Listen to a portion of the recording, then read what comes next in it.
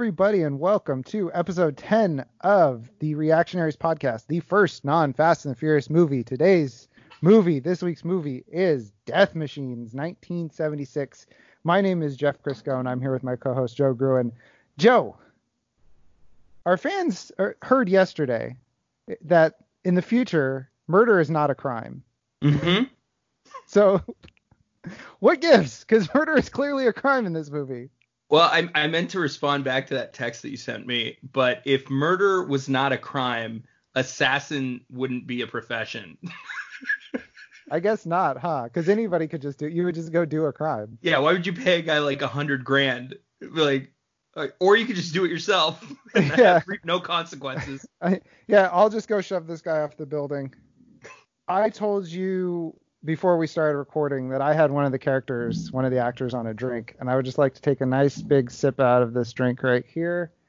You can see this Arizona green dragon lady. This Arizona green tea. Except her hair looks a little more conservative on that can. That's true. That's very true. And now I'm going to cough. That's what I get for doing light racism, I guess. Yeah. So, like I said, this is the Reactionaries podcast. This week's movie is Death Machines from 1976. If you did not listen to yesterday's episode, you can throw out the last 10 minutes because this movie was billed as being one thing and it's actually something completely different. This was sold as being a science fiction movie by the distributor. Interesting. Yes. It's not. No, it's really not. But, I would go as far as saying it's not really an action movie either. I don't know what it is. I'm going to be honest with you. It's like an art house film at the end of the day. It's so weird. It's an action movie and then a romance movie for like 20 minutes and then an action movie again. Yeah, there's a whole different movie plopped right in the center of it. Yes. So the gist of this movie, which throw out what we said yesterday, it is this woman. We got the Charlie's Angels part right, basically. We did. This woman is this woman is Charlie. They've got a Bosley. No, there's another Charlie who shows up for like 5 minutes. That's right. So she's a middle manager. She's middle Bosley. She's middle Bosley. And then there's Bosley, Mr. Lou. And basically this whole movie is about getting assassination contracts. Correct. Taking over the turf of the assassination, the contract killing industry, basically. Yeah. Of this small town, of which we never find out where it is. We know that there's a close city called Santa Mira because they keep talking about, we'll send you over to Santa Mira. Right. Couldn't find it on a map. It's probably California. Probably. Yes. Yeah. So it's LA. We'll say it's LA. Even though the opening is in the Golden Gate Park Rose Garden, probably. Probably. It's what it looks like. Right. All right. So Joe, Death Machines. Okay. Billed as being a science fiction movie taking place in the near future. We actually find that that's not actually close to being true.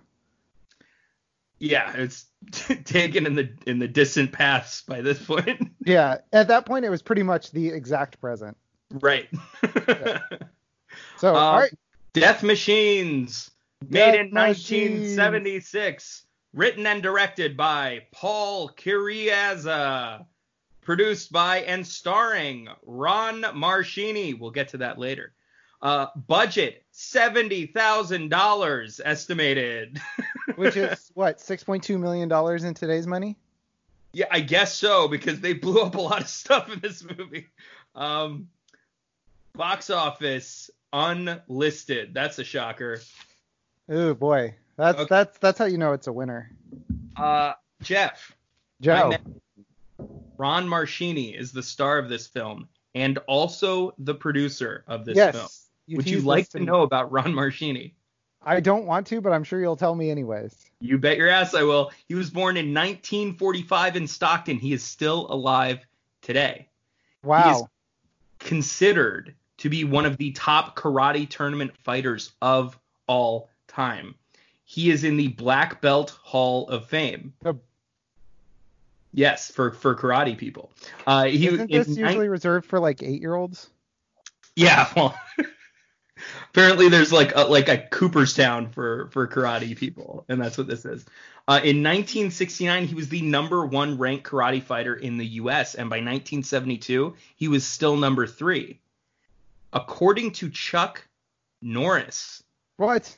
Marchini was among the toughest fighters he ever faced, and starred in 11 films, including the 90s quote-unquote hits Omega Cop and Karate Cop, both written and directed by Paul, what was his name? Kiriak. The guy from this movie. The guy who did this movie. Joe, that's amazing. And Omega Cop also stars one Adam West. Oh my God, Batman himself. I'm guessing as Batman. I'm guessing we're going to be covering that movie. That's one step in a near future. Yeah. Where watching Omega Cop is no longer a crime, only a job. Right. Only a menial task. He's also survived a drive-by shooting, but that is less impressive knowing that he grew up in Stockton. Yeah, I was going to say, well, if you're from Stockton, that's kind of a given. Right. Those are my Ron Marchini notes. All right. So I'm shocked. This is part of the Marchini-verse. The Marchini-verse, which actually exists. There's like 11 of these films. The original MCU, the Marchini Cinematic Universe. Right. And he plays this, the Marchini Cinematic Universe goes across like 25 years, and he plays in most of these films. Not this one, he plays a robotic super soldier, but in the other films, like 9 of the other films, he plays the exact same character. Like literally the exact same character? The same character in all of these. So it's almost a franchise of this guy's like films. All right, strap in if you guys like the Fast and the Furious franchise. You're going to love the next 10 weeks where we exhaustively go through all the Marchini-verse movies. Marchini Madness. Marchini Madness. Yeah, that'll come next March. We'll have Marchini Madness. Oh, boy. Okay, so, yeah, I don't even know how I would begin to preface this movie. I feel like we should almost just dive in. Let's just dive in. It starts with the same pyramid from the intro that has no bearing on the rest of the movie. Correct. Creepy silver pyramid faces. Yep. The pyramid opens, we get the animation, title appears, same thing from the trailer. We get the same wind. Same wind. All over the trailer. And the same synthesizer music. And we learn there will be an original song in this movie with lyrics called Devil by the Door. Called Devil by the Door. That's correct. So we open on the scene that I had already known about. The Asian dragon lady and a man with a mustache who would turn out to be kind of like the Asian Bosley. His name turns out to be Mr. Liu. Mr. Liu. And we have to give our anti-cancellation shield preface again. They're called She's listed. Yeah, Dragon Lady and Asian White Death Dragon Machine and right? White Death Machine and Black Death Machine and Asian Death Machine. All right, anti-cancellation shield is up, Joe. Yeah, okay, we're safe. She is watching 3 pairs of men fight to the death. Joe, are they segregated by race by chance? They absolutely are. All of them are segregated by race. We have the Asian guy fighting an Asian guy, black guy fighting a black guy, white guy fighting a white guy. We don't know who the death machines are yet. Oh, but we will. The Asian guy has 2 swords, and his opponent has a nunchuck staff. Yeah, it's like if Donatello from the Ninja Turtles put nunchucks at the end of his staff. Like that's what it Michelangelo's weapon in exactly. Put it on the ends of his. They hacked it together, and they're fighting in a place that looks like the Rose Garden in Golden Gate Park, the Japanese Rose Garden. Which it could be because Paul K. Writer director of this film was visionary. Born in that staff. Visionary. Yeah, so it's quite possible he just like brought his camera to the Rose Garden and started doing it. So I only saw one of these fights as being worth talking about because it's the funniest of the 3 fights. Okay, but can I set up what? Because the weapons matter here. That's true. They are very racist. Black guy has a double-sided spear with feathers on the end. Yeah, with plumage behind the... Like an African dart would look, but like on the edge of this spear. Yes. The opponent has a katana, I believe, or some sort of sword.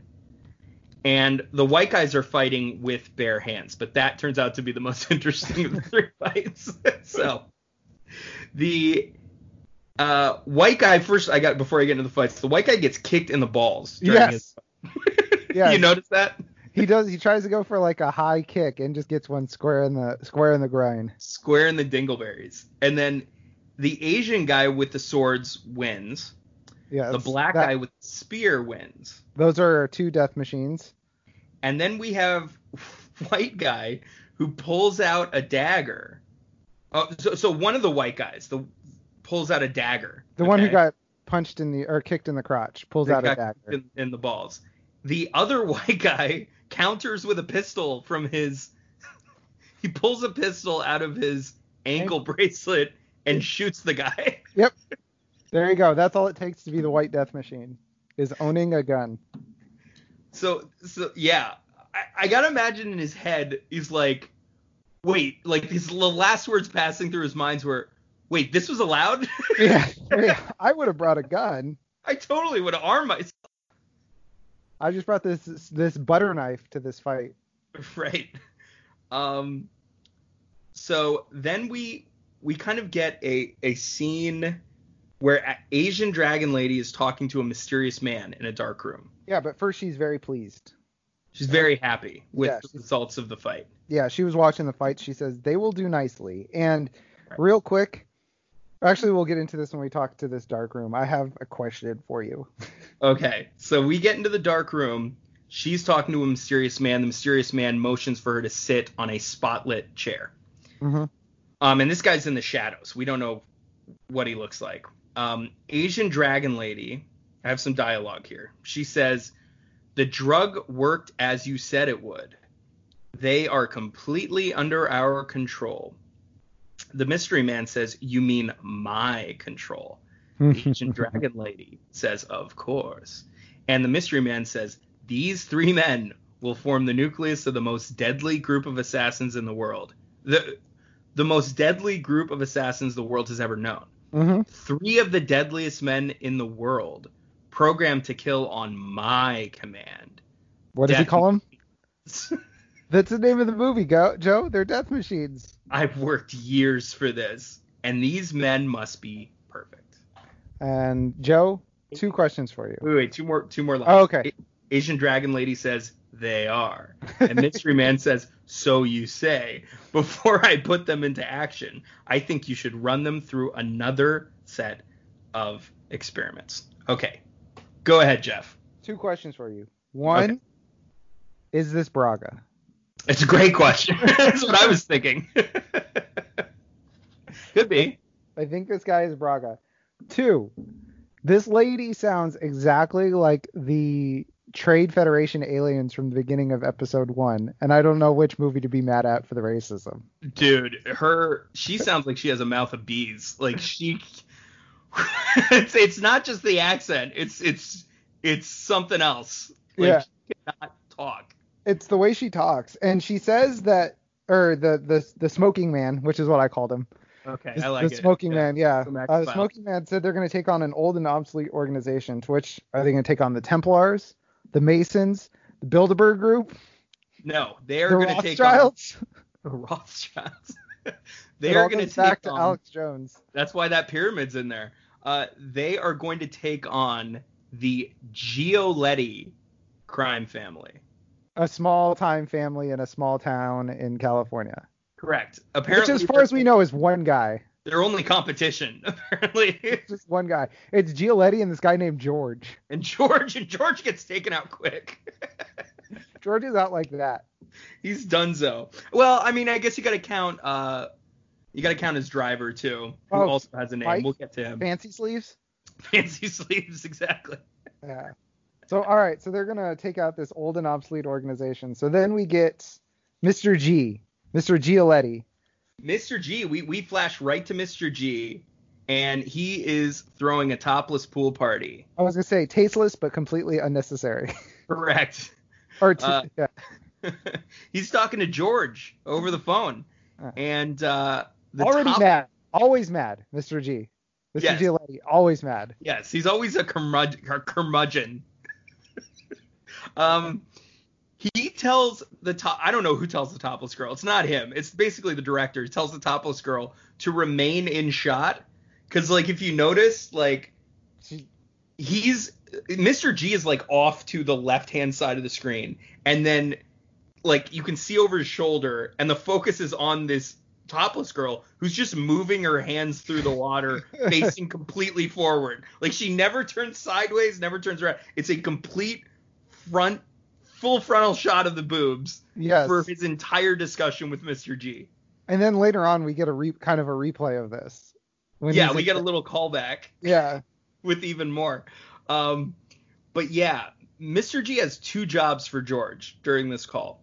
Mm-hmm. He wants him to take out a Chinese gentleman, Ho Lung, kill. Ho Lung, who runs a karate studio, and Nathan Adams, who is a bank VP. Yes. Do they same price though? 2 jobs, same price. He doesn't say what that price is, but they're the same. Same price. Yeah. Well, he's been working with George for a while. They've got a long-standing relationship. It's the price is assumed. And he wants both of these jobs done by next week and wants George's best man on it. Who's apparently a middle-aged. They're all middle-aged. Yeah. Except for the death machines. The only power the death machines have is being 15 years younger than everybody else in this movie. Right. So, there's a man in a gold Cadillac. So new scene, pulls up, gold Cadillac pulls up. Drives up and parks in a new parking zone, or a no parking zone. Wipes a smudge off the front of his car and goes up to the building rooftop, which is next to the parking spot. This is already the shittiest movie Hitman I've ever seen.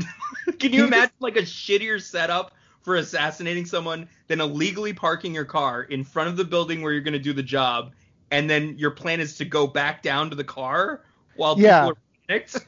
That was my thing. I was like, park down the street. Walk or something, man. Don't park down below. Do one crime at a time. Yeah, don't park illegally and murder somebody. Yeah, watch The Godfather 2, where you go from like rooftop to rooftop dismantling the gun before you leave the scene of the crime. Yeah, have some OPSEC, man. This is ridiculous. It's absurd. Also, his timing is perfect because he gets up there, puts the gun together, takes one look through the scope, and it's immediately on his target's head. Correct. Yeah, and then he waits for some reason while the guy goes through like the longest trail of trees I've ever seen. Walks through the park, takes a stroll through the park, all while this guy is just staring at him with the guy in his sights. There's just tree branches in the way. Correct. Yeah. So this guy, let me just describe this hitman for a second. He has terrible eyebrows. Okay. Objectively terrible eyebrows. Super bushy. B, he wears a coat over his suit, and it is like, it looks 80 degrees outside. Yeah, it's summer there. It's summer in SoCal. Imagine that. And his rifle looks like a BB rifle. Did you notice this? It's like short nosed, or what would you call it? It's only about 2.5 feet long. From the whole thing is maybe 2.5 feet long, which is way too short for a sniper rifle. For any kind of bullet or ammunition to go. Totally short barrel. And then, so we get this guy and he's tracking this guy through the trees. And he finally gets a shot when his target reaches the door. But then Black Death Machine comes out, grabs the rifle at the last moment, and then he runs off screen. Yeah, and he doesn't get shot by a handgun that the guy has? Hitman pulls out a pistol, shoots him 3 times. Now, in the chest. Now, you'd figure this would be a big reveal, right? Like that he's bulletproof. Nope. But they just they cut directly to a scene where all 3 are jumping on the guy to lift him up and throw him off the building. So they don't take any time. Like in a normal movie, this would be a big reveal. But in this movie, it's completely... Like he would be down and there would be beats and it would stay on his body and then he would come back up. But nope, he's down and then they're throwing him off the roof. It's a direct cut to them throwing him off a building. Which actually, Joe, I just thought of something. Yeah. So the scene at the beginning we saw where they were training against the other guys. So the death machines had gotten the serum that made them super powered and bulletproof because clearly the guys they were fighting against didn't do it because white death machines. At least one of them didn't take the serum. Yeah, at least one of them didn't take the serum. So that answers my question too because I wasn't sure if it was like they won the tournament and then they got the serum or did they just got the serum right off the top. It was a rigged game. It was a rigged game, yeah, and it was just like a quick kind of test to see the power of the drug. Okay. Yeah, because they say something along the lines of like the drug worked perfectly. Like yeah. When she was talking to the smoking man. To Braga. To Braga, yeah. So the three hitman, the three death machines throw the hitman off the building. He hits his Cadillac, right? That's kind of clever because they were smudging his car, and now he's he's smudged. Now he's a smudge on his car. Right. He coughs up like 20 blood capsules. Yeah. Also important to note, clearly a dummy that hits the hood of this car. Not the last time that there is clearly a dummy that they give way too much camera time to. Right. So Mr. G gets this call in the middle of the night while he's in bed with his girl, and he finds out that the hitman fell off the building. He doesn't buy that it was accidental. No. His woman tries to. Well, his woman touch his arm. Wants some love, yeah. Like give him just a reassuring little stroke on, like a normal girlfriend would do. He says, "Hey, business." He snaps. And her response is to get naked and go in the pool. Completely naked and go for a night swim. And Mr. G tells George to get someone else on it. Then he hangs up the phone and tells the woman, right before she's going to get in the pool, "Hey, get your ass back in bed." She turns around, full frontal, end of scene. Yes. So unnecessary. And then this is where I wondered if Mr. G's organization is all middle-aged hitmen. Because this guy has the worst comb-over in the history of the world. Oh, for sure. Yeah, he looks like an college football player, almost. Real yeah. Yeah, so Nathan Adams is running the park. He's out jogging, and he's wearing a red button-down shirt and sweatpants. That's how you exercised in the 70s. A red dress shirt. They're not monsters, Joe. I guess, yeah. Interesting. So another man, arrives in a white Corvette. He parks in the middle of the park in broad daylight. This is the second worst, I guess. Sniper that in the history of snipers. Like, how is this plan going to work? He's parked in the middle of the park. He sets up his gun on the hood of his car. No shelter, not hidden. Doesn't even look around. Well, there are picnic tables behind him. This is clearly an area for people to congregate. Yeah. And then he does the one thing that every sniper needs to do before they get their shot. Pull out a pipe. He pulls out a pipe. He starts smoking it. Also, let's call this guy Sideburns, because he has maybe the worst sideburns I've ever seen. Joe, maybe the best sideburns I've ever seen. Who's to say? So beauty's in the eye of the beholder. So Sideburns smokes his pipe while lining up his shot, which takes forever, by the way, like way too long. And this guy, and you got to think about it. How far away has Adams got to be? 50 yards? Maybe not that far away. Like, I would think he'd be able to see the sniper. Yeah, and his giant car. Wait a minute. Is that a sniper? Wait, why is this guy parking in the middle of a park? Wait, why is he pointing a sniper rifle at me? His shot takes forever, but thank God Death Machines and Agent Bosley drive up, also known as Mr. Lou, drive up, and they rocket launch his ass. Again, this is broad daylight. The only thing less conspicuous than setting up a sniper rifle in the middle of a park is blowing that guy up with a rocket launcher. I actually liked this scene because you see he's setting up the world's longest shot, and you just see the Death Machines pull up in the car behind him. Yeah, just kind of like, get out, unbuckle their seatbelts, kind of like straighten their suits up a little bit. Slowly load the bazooka. They meticulously show them firing off the bazooka in this movie. Just slowly load it up, make sure everything's ready to go. Yeah, they have that process. It's like a 2-part launcher where they have to connect the parts, load the rocket. They do that little like pat on the head when make sure everything's okay. Yeah, the spotter pats the dude on the head and then he takes the shot. So Sideburns is dead. Mr. G gets another phone call and he's pissed off. He says, "Blown up? What do you mean blown up?"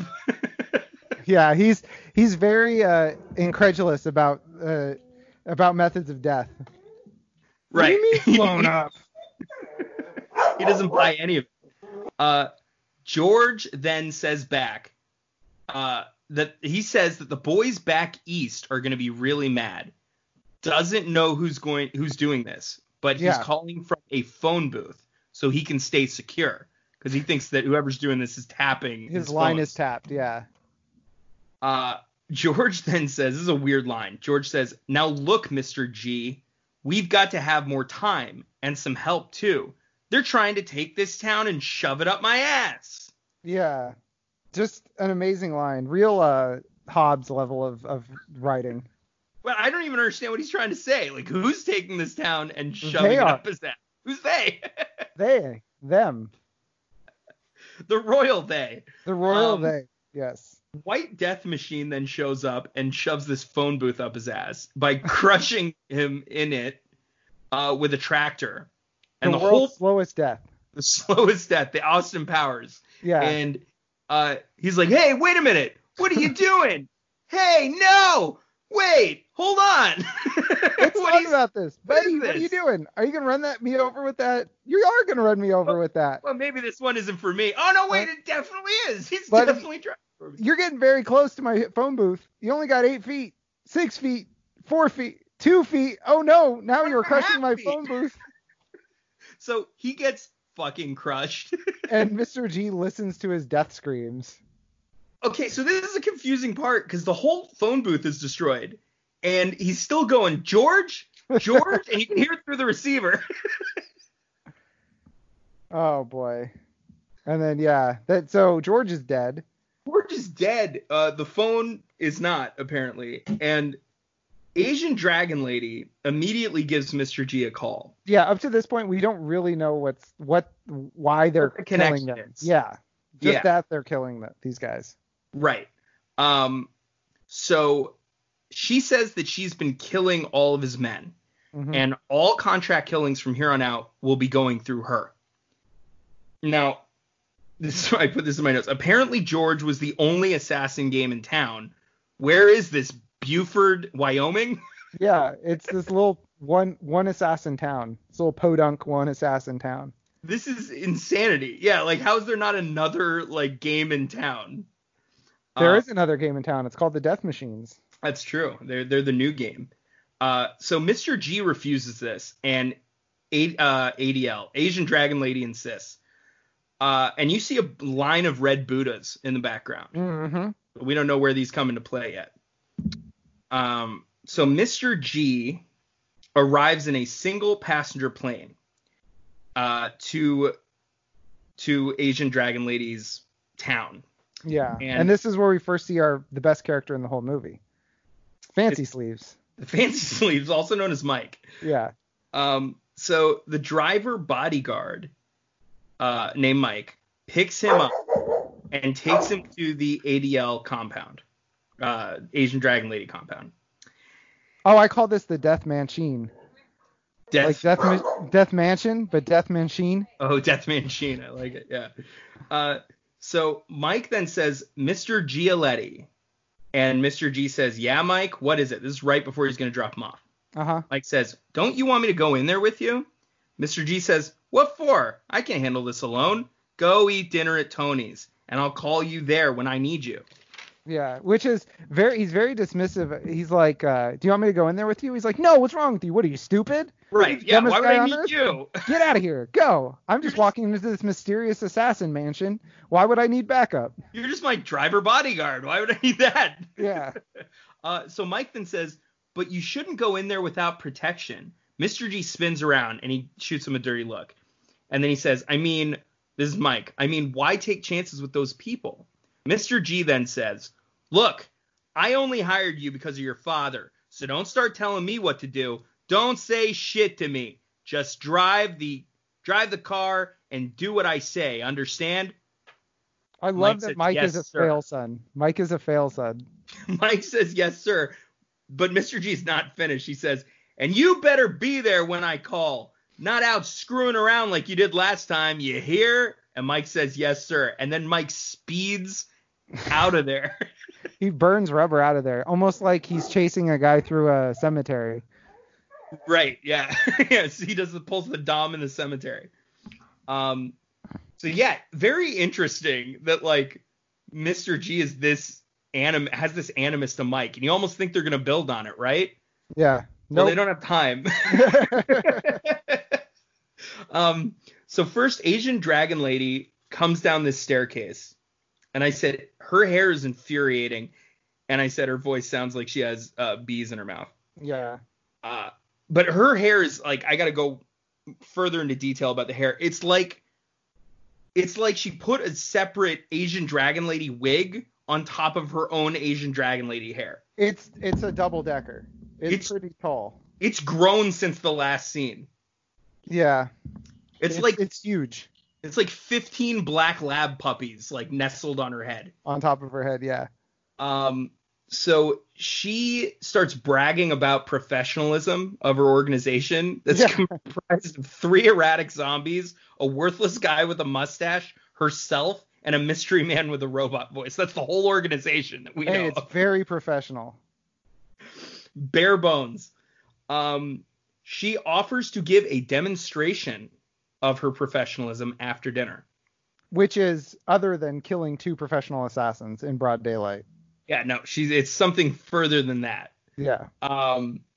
So this is the best scene of the movie, in my opinion. Mike, the driver, is eating spaghetti at Tony's, and Tony is a treat. Tony is in a movie with characters: White Death Machine, Black Death Machine, Asian Death Machine, Dragon Lady. He is somehow the most racist character in this whole movie. He is a joy. The guy who plays Tony puts his fucking all into it. Like, this guy cares about this part.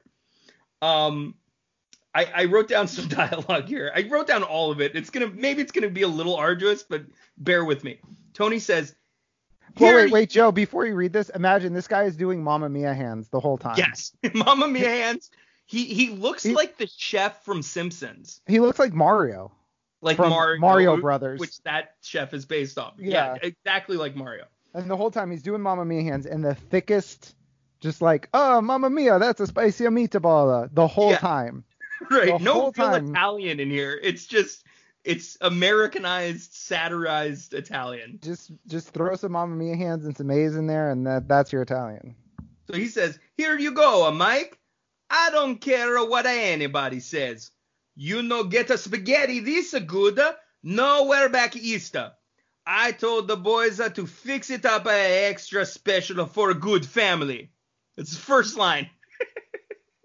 Again, anti-cancellation seal. This is how it goes in the movie. This is exactly how it is in the movie. This is script. I wrote this down. This is exactly what he says. Mike says, you're the best, Tony. Tony says, hey, that's all right.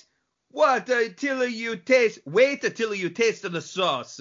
It's a special too. It's my own recipe. Lots of people, they ask me the recipe, but I'ma tell them I'm nothing doing. Hey, Mike, what should I tell them, huh? So you can open up they can open up their own restaurant, or maybe they eat at home. Eat at home. No, that's the most. That he's angry about people eating at home than opening a competing restaurant. No, you want to taste the food like this? You got to come and see Tony. Now, you need anything, Mike? You just call me, huh? Mike's like, please just give me the spaghetti. This whole time he's like, yeah, Tony. Yeah, Tony. Okay, Tony. Like, thanks, all right. Tony. All right, Tony. Thank you. Looks great. Tony says, hey, taste okay, this is this might be some Italian because I checked the closed captioning. It says, hey, taste inaudible, and I could not understand. He's like, taste the Prado or something like that. Taste of the pasta, taste of the Prado. Taste of the Prado. Go on, try it. So he wants him to eat in front of him, and Mike takes a little bite. He says, there, you see what I say? Okay, I let you eat now. And you think the scene's over, right? This is Tony. Yeah. Tony's out of the picture here. But Mike pulls a red Buddha out of his plate of spaghetti. Important to keep in mind, it's a red Buddha statue that's about... It's probably the size of a mouse, like a computer mouse. probably a little longer. It looks a little bit bigger, like 6 inches across. Yeah, it's pretty big. Like 4 inches tall or so, 3 or 4 inches tall. And this thing is sitting in a plate of spaghetti that was just a normal plate of spaghetti when it was brought. But somehow it's concealing, like it would be poking out of the top of this plate of spaghetti. It's not a giant mountain of spaghetti. Yeah. Tony's pretty stupid. Hold on. Tony's a pretty stupid. He's not at work. His head no work. So Mike says, "Hey, Tony, come here." What's the deal with this? And Tony says, "It's a good one, no?" Mike says, "No, what do you call this, a joke?" Tony says, "It's a no joke. If you find it in the spaghetti, I'll fire the one who did this, even if it's my own brother." And he walks off. That's the movie for the best character. That's the last we see Tony. That's the best 3 minutes you can find in the entire movie. All right, guys. So then the truck headlights approach in the window, and we saw this in the trailer. The world's slowest drive up and crash. And everybody in the restaurant notices it because it's so slow. And then they all start scattering. Mike takes the longest time to notice, but he even gets out of the way quick enough. And this truck comes smashing through the restaurant wall. Yeah. Mike escapes. And then he fires a couple shots at White Death Machine as he's escaping, because he's the one that was driving the truck. And Asian Death Machine emerges from the shadows with his patented sword. Okay? Yeah. Real quick before we keep going this scene, I just thought of something. Uh-huh. Walk me through the mechanics and the logistics of the Death Machines getting the Buddha into the pasta. Because neither one of them are in the restaurant. None of them have the power of spying or secrecy. Yeah. Somehow they managed to sneak into the kitchen of this thing. That's a good point. Yeah, I mean, it had to be Asian Death Machine or Black Death Machine. Now, we do see them later dressing as a doctor, an orderly, and a corpse. So it's possible one of them used their skills of disguise. Their master of disguise. Like one of them showed up as like a head chef, the other is a sous chef. Maybe. Or a prep cook, and they snuck this into the spaghetti that way. Yeah, but the thing is like Tony brings it out. He's clearly like proud of this plate of pasta. But did some guy who just like he goes into the back in the kitchen, he's like, "Who are you?" And they're like, "Oh, I'm the new guy." And he's like, "Well, I didn't hire anybody." And he's like, right, yeah. Shut up, Tony. Take this plate of pasta. Well, you think Tony seems like a man who has his finger on the pulse of the operation. Like he would know he's everybody very hands-on. Maybe a little too hands-on. A little too in your space. So Mike shoots this White Death Machine. No, wait, he shoots Asian Death Machine, who's shown up with his sword. Shoots him 2 times. Each time he just casually falls back onto the hood of this car. Yeah. And Mike runs out of bullets. Then Black Death Machine shows up, and he's got very ominously opens this wicker basket container. Yeah. And we do a hard cut back to dinner at Asian Dragon Lady's house. Which, by the way, I want to remind you, this is a demonstration of their professionalism. It starts with them driving a car through the window of a pizza or a Italian eatery. Placing their calling card in a plate of spaghetti. Yes, this is their professionalism. This is a demonstration of their professionalism. Yeah, and then this is the punch, the final icing on the cake of professionalism here. Mr. G wants to discuss business, and Asian Dragon Lady wants to show him this demonstration. Mr. G says that can wait. He shows Asian Dragon Lady pictures of 2 men he wants hit. Same 2 men from before. Nathan Adams, the bank VP, Kung Lao, I think. Ho Lung. Oh, Lung, yep. Isn't Kung Lao from Mortal Kombat? It is. Jesus, Joe. You're piercing that anti-cancellation shield. Well, I'm testing it. So Asian Dragon Lady for weaknesses knows about Ho Lung. Uh-huh. She says he uses his karate studio as a front for narcotics. After dinner, Asian Dragon Lady has her waiter bring the wicker basket to Mr. G. And he opens it and has Mike's head inside, severed head, the driver. And Mr. G then shoots the waiter to even the scales. Yes. You take my driver, I took your waiter. That's the whatever city this is way. The code, yeah. the whatever city this is underground crime family code. Yeah. So Bosley, I'm still calling him Bosley. His name's Mr. Lou. Joe, I can show you the notes right here. It says Bosley every time he shows up in my notes. Because they haven't said the name yet by this point in the film. But anyway, he brings pictures of the marks up to the death machines. Okay. In their like dorm room. Yeah, they all hang out in the same room together. Upstairs. Like Bosley knocks on the door and they're like, "Shut up, we're watching." Usually one of them answers the door without a shirt. Like, I'm not going to go into what's going on up there. I don't know. Nothing wrong with that, but that I'm just room saying. Reeks of Natty and Axe body spray. And there's some DVD menu that's just going in the background. Right. Yeah, the TV's always off for some reason. Like, it was on, but then it's suddenly off. Yes. They're like, "Oh, nothing. Don't worry about it." About it, man. So anyway, we flash to. Oh, wait, no. So Bosley brings these pictures up to them, and he says to leave a Buddha, a red Buddha there, and there can be no witnesses. Okay. Mm-hmm. So we flash to the karate studio, and we have Ho Lung, who has found one of these red Buddhas outside of his office, and he's questioning his entire class about it. Yeah, this scene right here is the first one I'm like, oh, they did everything in one take, didn't they? Because they do some establishing shot of the karate guys punching, and one guy just blows it real hard, and it's like a 3-second shot. They couldn't just reset and do it again. Right. And did you notice what level that guy was? Was he a black belt? He was a black belt. Yeah. And let's be clear, their black belt routines are punching with the left hand, then punching with the right hand. Just think about like generic like karate move. Yeah. Ha. And he's a black belt and he screws this up and they're like, that's probably fine. No one's going to notice that. He's front and center, by the way. Yeah, he is. Yeah. He's not hidden in the back. It's not like, the dance recital at school and the kids who can't dance are in the back. This guy is right behind the teacher. Yeah, this is supposed to be the most professional of the class. So the camera keeps focusing on this blonde guy for some reason. And we don't know why. And so there's a sparring match that occurs, okay? So they hold on, I'm going to get this right. No.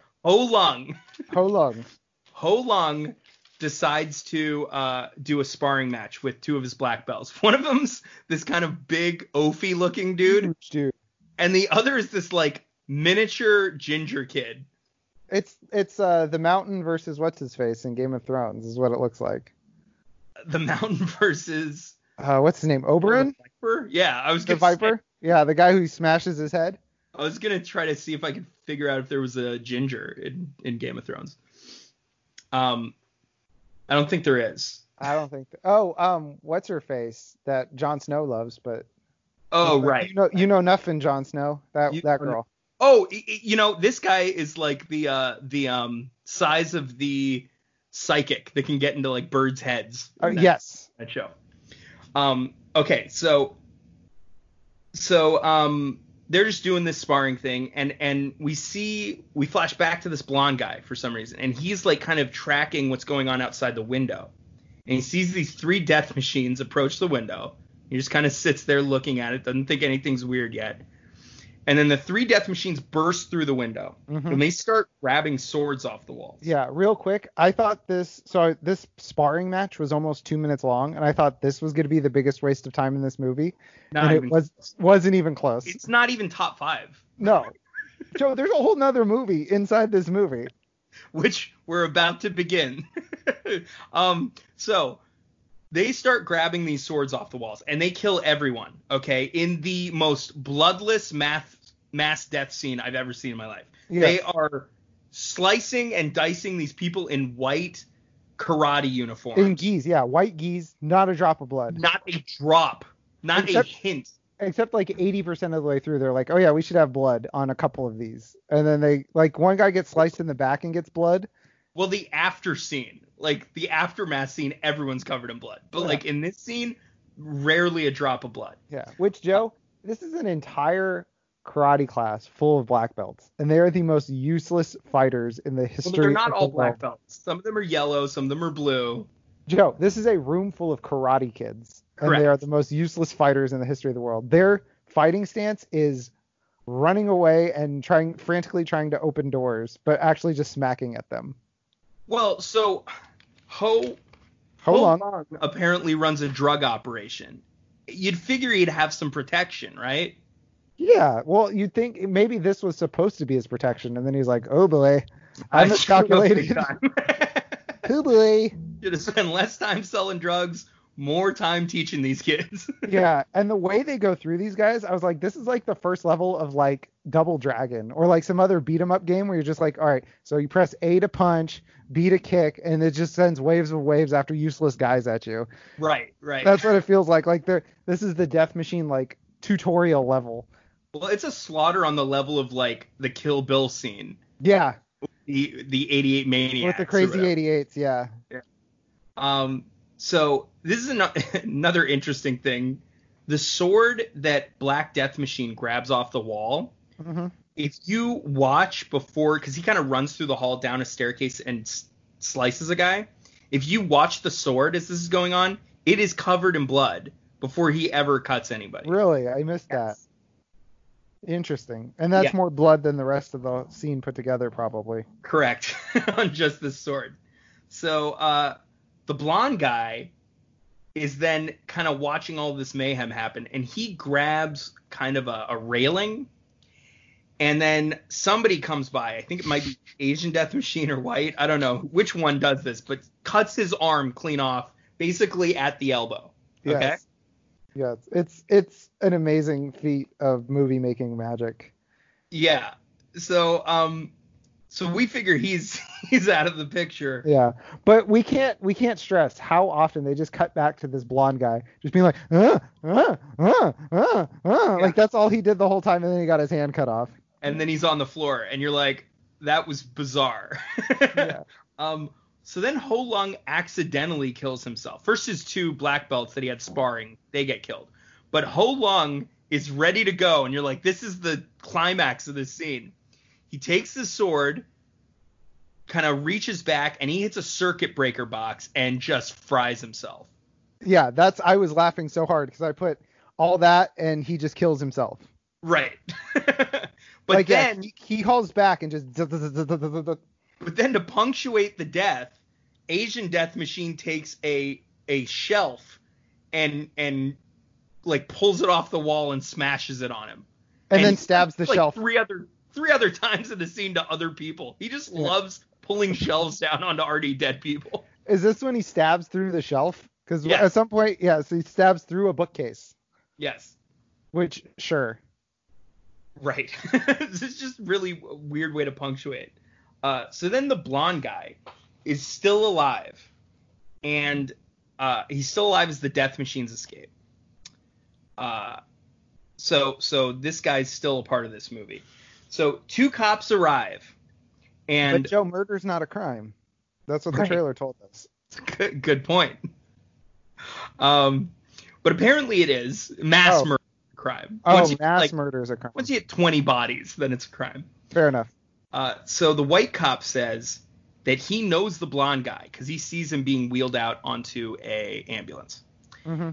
And he asks what happened, and he gets told that his arm was cut off. The black cop then says, Jesus. And the white cop says, are you all right? Yeah. It's in a really weird... the wrong guy. So then they enter the dojo, and there are bodies everywhere, and lots of chalk outlines.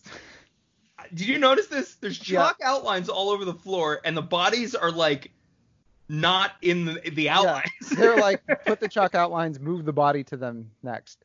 But what I liked about this scene was the three guys with the world's slowest pulse checking. Like, if people weren't dead when they showed up, they're definitely going to be dead. Because they're just like, you wake up in the middle of the night, you're just like, and you walk super slow. That's what these guys were doing, trying to figure out if these people were alive or not. Well, they're like moving through the fields of like D-Day, like checking bodies. And do you know how one's a doctor? Because he's wearing a white lab coat. Oh. So you're like, that one's a doctor. The scene of a crime. Yeah, this is fantastic. So now there's blood all over the uniforms too. That's the other part of it. Every uniform's like soaked in blood. So then we go back to the station and we get introduced to Blue Suit Cop Doyle. And his name turns out to be Doyle. Doyle's a dick. He pesters. He sucks. He's also a shitty cop, and he pesters the main cops that we just saw about mandatory HR training. Now we get these cops' names. One of them, the white cop, is named Lieutenant Forrester. Mm-hmm. The black cop's name is Jerry. Just Jerry. And Forrester blows off a memo from the sergeant and ends up leaving. But Blue Suit Cop is like really grilling him about this HR training. Yeah, he's like, you gotta go to this HR training. This, apparently murder's a crime now. You gotta get caught up on these sort of things. Right. Yeah. Yesterday, murder was not a crime. Today, in this new liberal run world. Yeah, murder's a crime. And Jerry is so scared of getting in trouble with HR. Like the whole time, Forrester's like, we're gonna go back out there. Jerry's like, I don't know, man. I don't know. We should probably take this class. I put this in my notes.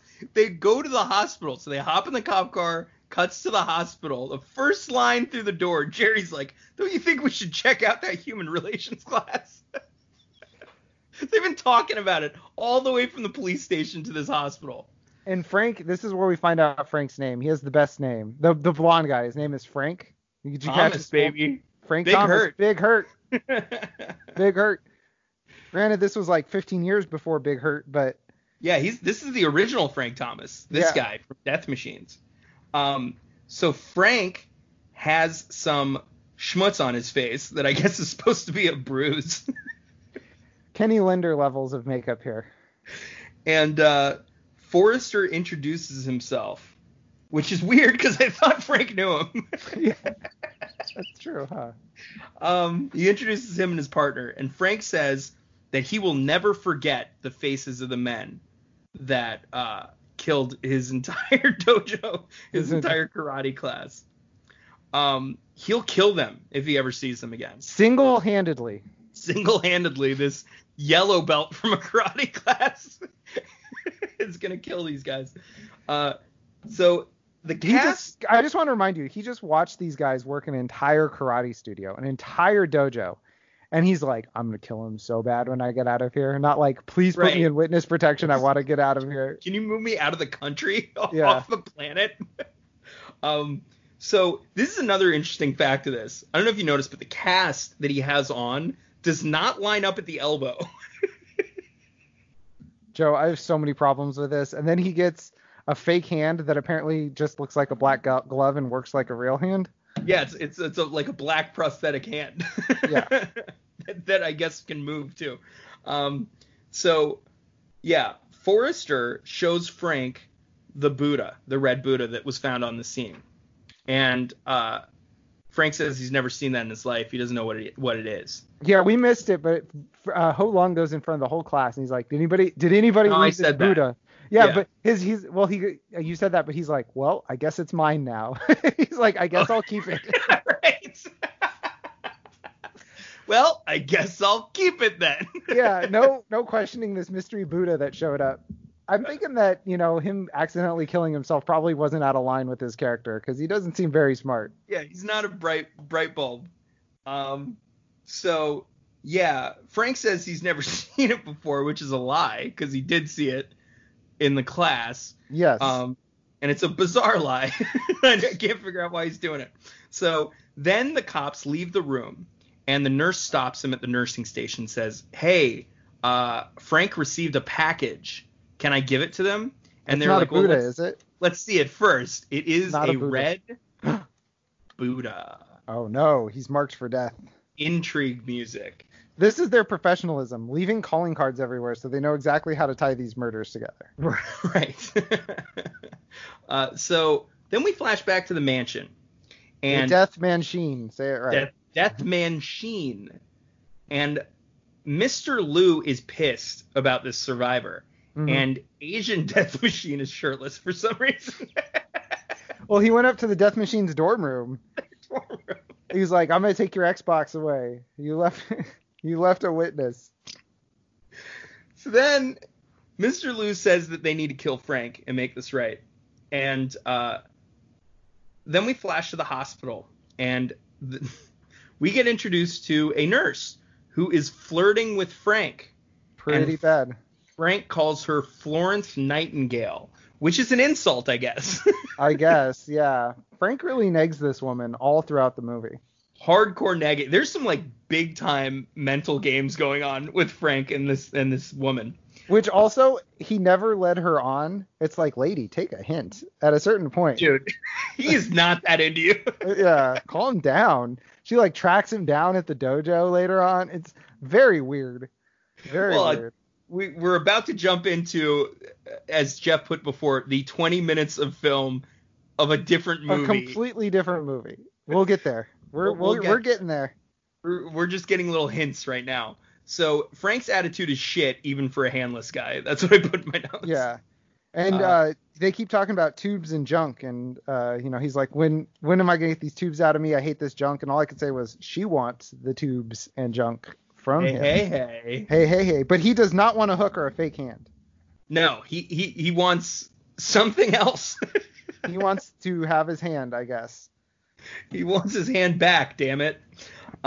So later that night, the Death Machines arrive in disguise. Dun, dun, dun. BDM, Black Death Machine, is a doctor. Asian Death Machine is an orderly. And then White Death Machine is a corpse under the sheet of a little cart. A gurney. A gurney. White Death Machine pops up and takes out the guard with his screaming punch. And the guard's he pops up and the guard's just kind of like, what's going on here? What do we got going on here, huh? Like, he just kind of looks at him. He's like, Kia! Takes the back of his fist, like, across his head. And so then he runs into Frank's bed. Frantically. He does a little, like, shuffle run frantically into the room. Shuffle run, takes out a dagger, stabs it into the bed, shuffles off. Death Machine does not check to see if what they're stabbing is a person. Nope. It's obviously him. There's a bulge underneath the. No one's ever done something like this. Yeah. Like, they definitely don't pat themselves on the back for thinking this up later on. This is a stunt that like teenage girls use to sneak out. Ferris Bueller's Day Off was more elaborate than this thing. Totally. So White Death Machine is shot multiple times. Okay, like 2-3 times. Mm-hmm. In the chest, but we know that they're unaffected by this stuff. But then he gets a shot grazes his forehead, okay? Just kind of like skims off the side, and he screams and grabs it, and he's incapacitated. It's that simple. You just have to graze their forehead with a bullet. And Black Death Machine and Asian Death Machine get away, and they chest kick a doctor. I missed that. As they're running away, I think it's Asian Death Machine just kicks a doctor in the chest as they're running. That's great. So at the cut back to the Death Machine, and Bosley, Mr. Liu, informs the Asian Dragon Lady that White Death Machine has been captured, and she slaps the shit out of Mr. Liu. So hard. This is where we find out her name is Mistress Lee, which I don't know if that's any better. Right. Than Dragon Lady. I think I'll roll with Dragon Lady. She then tries to strike Black Death Machine. I don't know why. This part is so... The next 3 minutes of this movie are so weird. Why Black Death Machine and not Asian Death Machine? They seem to have committed the same crime. But she goes to strike Black Death Machine, and he's not having that. He grabs her arm before it ever hits him and just moves it back down to her side. And she is into it. We find that out later. Yeah. So we flash back to the hospital. Turns out Frank's bed had pillows under the sheets. That's classic. Man. Classic. How'd they do that? It's like in Blazing Saddles when they invented the candygram. They invented putting the pillows underneath the blanket. Right. So we go back to the Death Machine, and Black Death Machine is waiting in Asian Dragon Lady's bedroom after that sexual tension that took place downstairs, which is forbidden. But Black Death Machine does not give a fuck. Or does not understand, or had headphones in and couldn't hear her, because there is no response. Nothing. I mean, all these guys are mute, basically. Yeah. But then Asian Dragon Lady is like smiling and turns the lights down. Yep. She said, you're forbidden to enter this room, but apparently not her. Correct. So very weird. We flash back to the hospital. How did Frank's other hand get broken? Did you notice this? No. His other hand is now fully encased in a cast.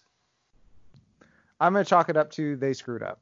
I'm going to chalk it up to these guys don't know how to make a movie. Yeah, everything in one take. One take and go. Forrester, yeah, but someone told him to put that cast on. Like, he didn't just throw it on for shits. Joe, they're like, we got 1 hour and 33 minutes worth of film.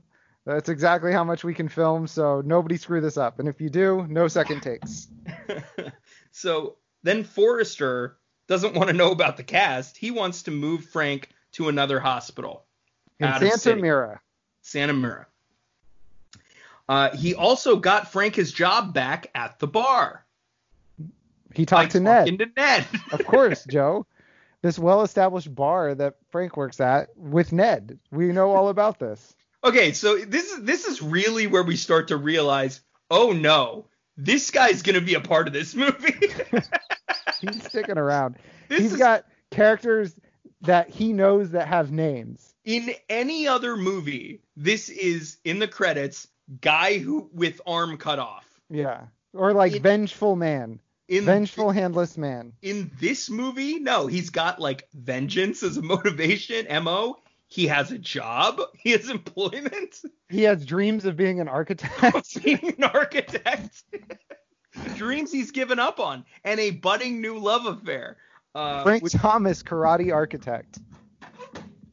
So we'll get into all that. First, we got to go back to the station. And Blue Suit Cop, who's named Doyle, is a dick. And he is taking over the case. Mm-hmm. And he's going to question White Death Machine, who they brought into custody. Because remember, they incapacitated him with a graze off the forehead. Yes, bulletproof everywhere, but the skin of the forehead, which makes him go down. Very sensitive. It's his Achilles heel, really, a shot to the head. His Achilles forehead. So, Forrester... Which, let's be clear here, Joe. A bullet to the head is also my Achilles heel. I don't want to, one shot to the head and I'm down. I'm down for the count. I'm not shaking that one off. But this guy's not like, it didn't go into the head. There's no way that bullet went into the head. There was no blood. It's just it grazed him. There was no blood, but he does get a little patch on his forehead. Yes, a little bloody patch.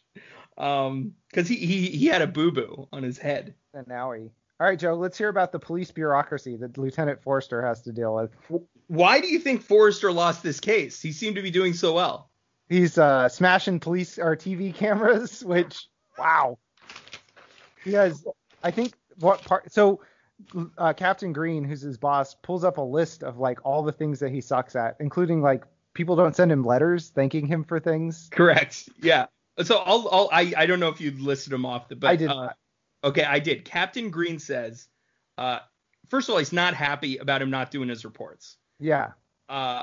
He rides Forrester's ass about the ratings reports that this department gets. He says that reports and paperwork, this is all of Forrester's stats, reports and paperwork are late and incomplete. Oh, no. His press relations, he snatched a TV camera deliberately. I thought it said he smashed a TV camera. Oh, maybe. I thought it was snatched, but maybe it was smashed. Volunteer work, none. Oh, man. Favorable communications, 2 lousy letters. Come on, you know what? Forrester. 2 letters is pretty good. I don't know about, Yeah, I don't think I've ever gotten anybody commenting on my work.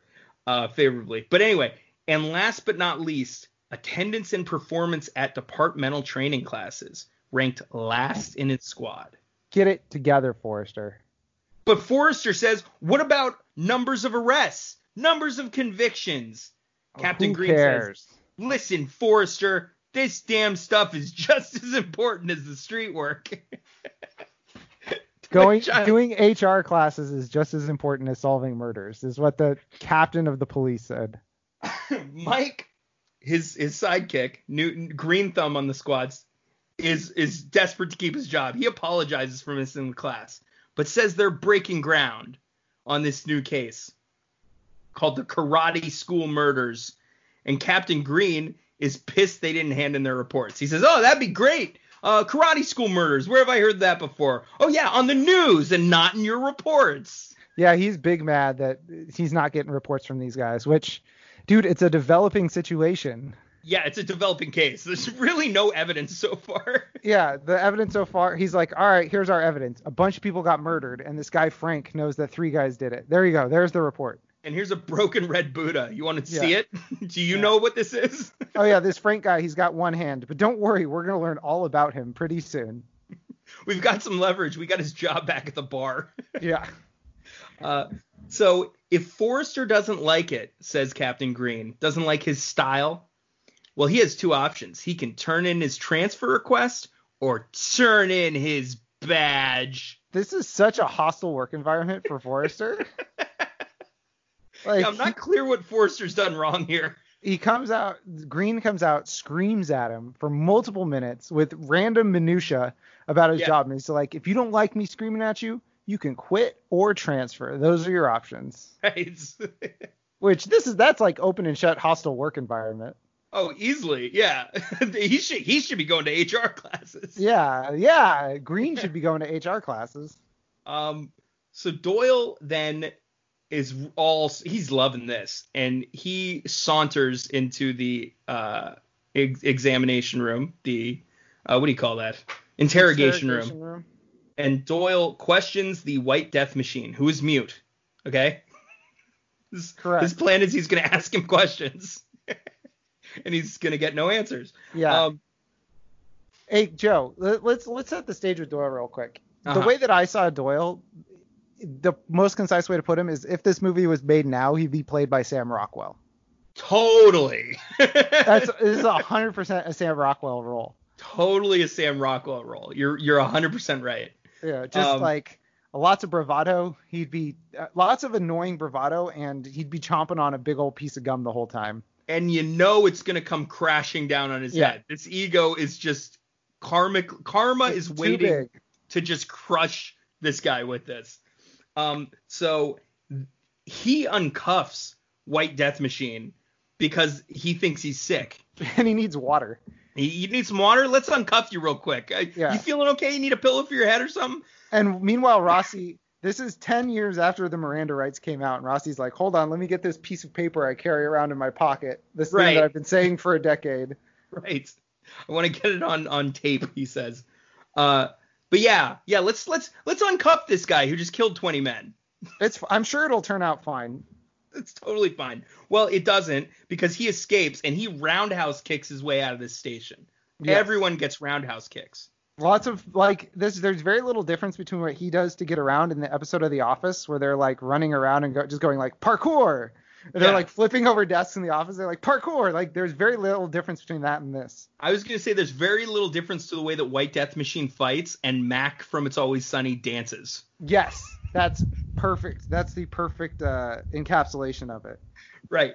So the cops respond by shooting up the station. They all pull their guns. They shoot out every window in there. And their own officers. And quite a few officers. About 3 by my count went down with bullet holes. So White Death Machine uses a cop as a human shield, and that cop gets shot twice in the back. But it's okay, because that cop turns out, as they pass him by the camera, just a dummy. It's fine. Oh, good. Yeah. Why would they have it blocked this way? It passes the dummy in front. Like at one point, the entire frame is just this dummy, a close-up of a dummy. It's supposed to be a cop. Have the Death Machine move him the other way, so it's the Death Machine's back. But no, It's a whole frame of this dummy. Across the scene. It doesn't have to come toward the camera. Yeah, it's wild. But again, that's what the one take. This movie, you got one take and go. One take Marchini, they call him. So White Death Machine then steals a cop car and drives about 10 feet and crashes it directly into a car right outside of the parking garage. Hold on. Wait. Joe, you are short selling how this scene goes. He parkours across the outside of the police building, runs down, jumps down onto the top of the squad car, as the squad car stops, spins, kicks the guy in the face, roundhouse kicks the driver in the face, shoves him over, crashes into a couple things on his way out of the parking lot. And the wall. Yeah. Yeah. He hits the wall. This dude cannot drive. So far, we've seen him drive 2 things, and he's crashed both of them. Right. No, 3 things. He's driven 3 things. Tractor into the phone booth. Oh, I forgot about the tractor. Car into Tony's. Car into Tony's. Tries to take out fancy sleeves. And then he just drives into a random car driving by. Yes. I don't think he knows. I think his special power is not using the brake. This dude's a magnet for cars, for other objects. This is Dom Toretto levels of smashing cars. Yeah. So he crashes it right outside of the parking garage and then flees the scene on foot. Yeah, and then after he's gone, we get a call over the radio where they're like, Forrester and whatever his face, Forrester and Jerry run out. Right. And they're like, they hear over the radio of the stolen cop car. They're like, suspect stole a cop car. I'm like, calling that in a little late, don't you think? A little bit. So then we end up in a diner. This is where White Death Machine ends up finding himself after this ordeal. Yes, and my favorite character in the whole movie is in this scene. Okay, there's a lot of great characters in this movie, so I'm curious which one was your favorite. So White Death Machine is on the phone in the diner, not talking, and then he just hangs the phone up. Yeah, these guys are mute. They don't say any words the whole movie. There's no reason for this guy to be on the phone. He calls, and Mr. Lou's like, hello? They're like, I know it's you. Yeah, I'll send someone. Click. So the diner owner, is this your favorite? The diner owner? No, diner owner is very good, and I wish more diner owners would walk up to a random customer, hand them food and Jesus pamphlets. So what Jeff is referring to is the diner owner gives him a cheeseburger on the house. He feels bad for White Death Machine. Looks a little down on his luck with his bullet wound to the forehead. Wounded forehead and his fucking handcuffs hanging off his left hand. And he gives him that cheeseburger on the house and starts talking all this God shit. Oh my God. Right out of the gate. God will love you. Doesn't matter what you do in life. You can turn to God. Everything's going to be okay. God. Put your trust in God. And the death machine's just sitting there. He's got fucking pamphlets ready to go. Yeah. Here's the best part. He's like, all right, guy who's clearly running from the law, I just want you to know, me and my wife live out back. It's just us. Right. If you want to do a murder, I know exactly where you can go. Anytime you feel like you got to escape the law, you come to our house, guy we just met with the handcuffs and the bullet wound. You come to our place. My wife lives here. Yeah, we're old. We're old as dirt. We're old as shit. You can kill us. No one would ever find out. No problem. Yeah. Cats are going to eat our face. No problem. So you just, open door treatment, I put in my notes. So then bikers arrive. Local toughs. Local rough and toughs. I cannot figure out which of these people lead this. Who's the leader here? There's no leader to this group. It could be bald guy. It could be meth-addled Richard Branson. It could be any of them. So one of them is immediately shitting on the diner. He says, I don't want to eat here. Yeah. Which is a classic kind of like bikers show up to a restaurant and just go, this place smells like assholes or something. Yeah, and really, I mean, off the top, they're a little rude, but they like come in, they order food immediately, or they order beers immediately. They're like, all right. They're going to be a little annoying, but they're going to patronize this place, which is more than the Death Machine does. He just sits down and stews and then gets a free cheeseburger out of it. Yeah, uses the phone. just sits down. Free cheeseburger with phone call. It's a special that they're running. That's right. Yeah. So bald guy.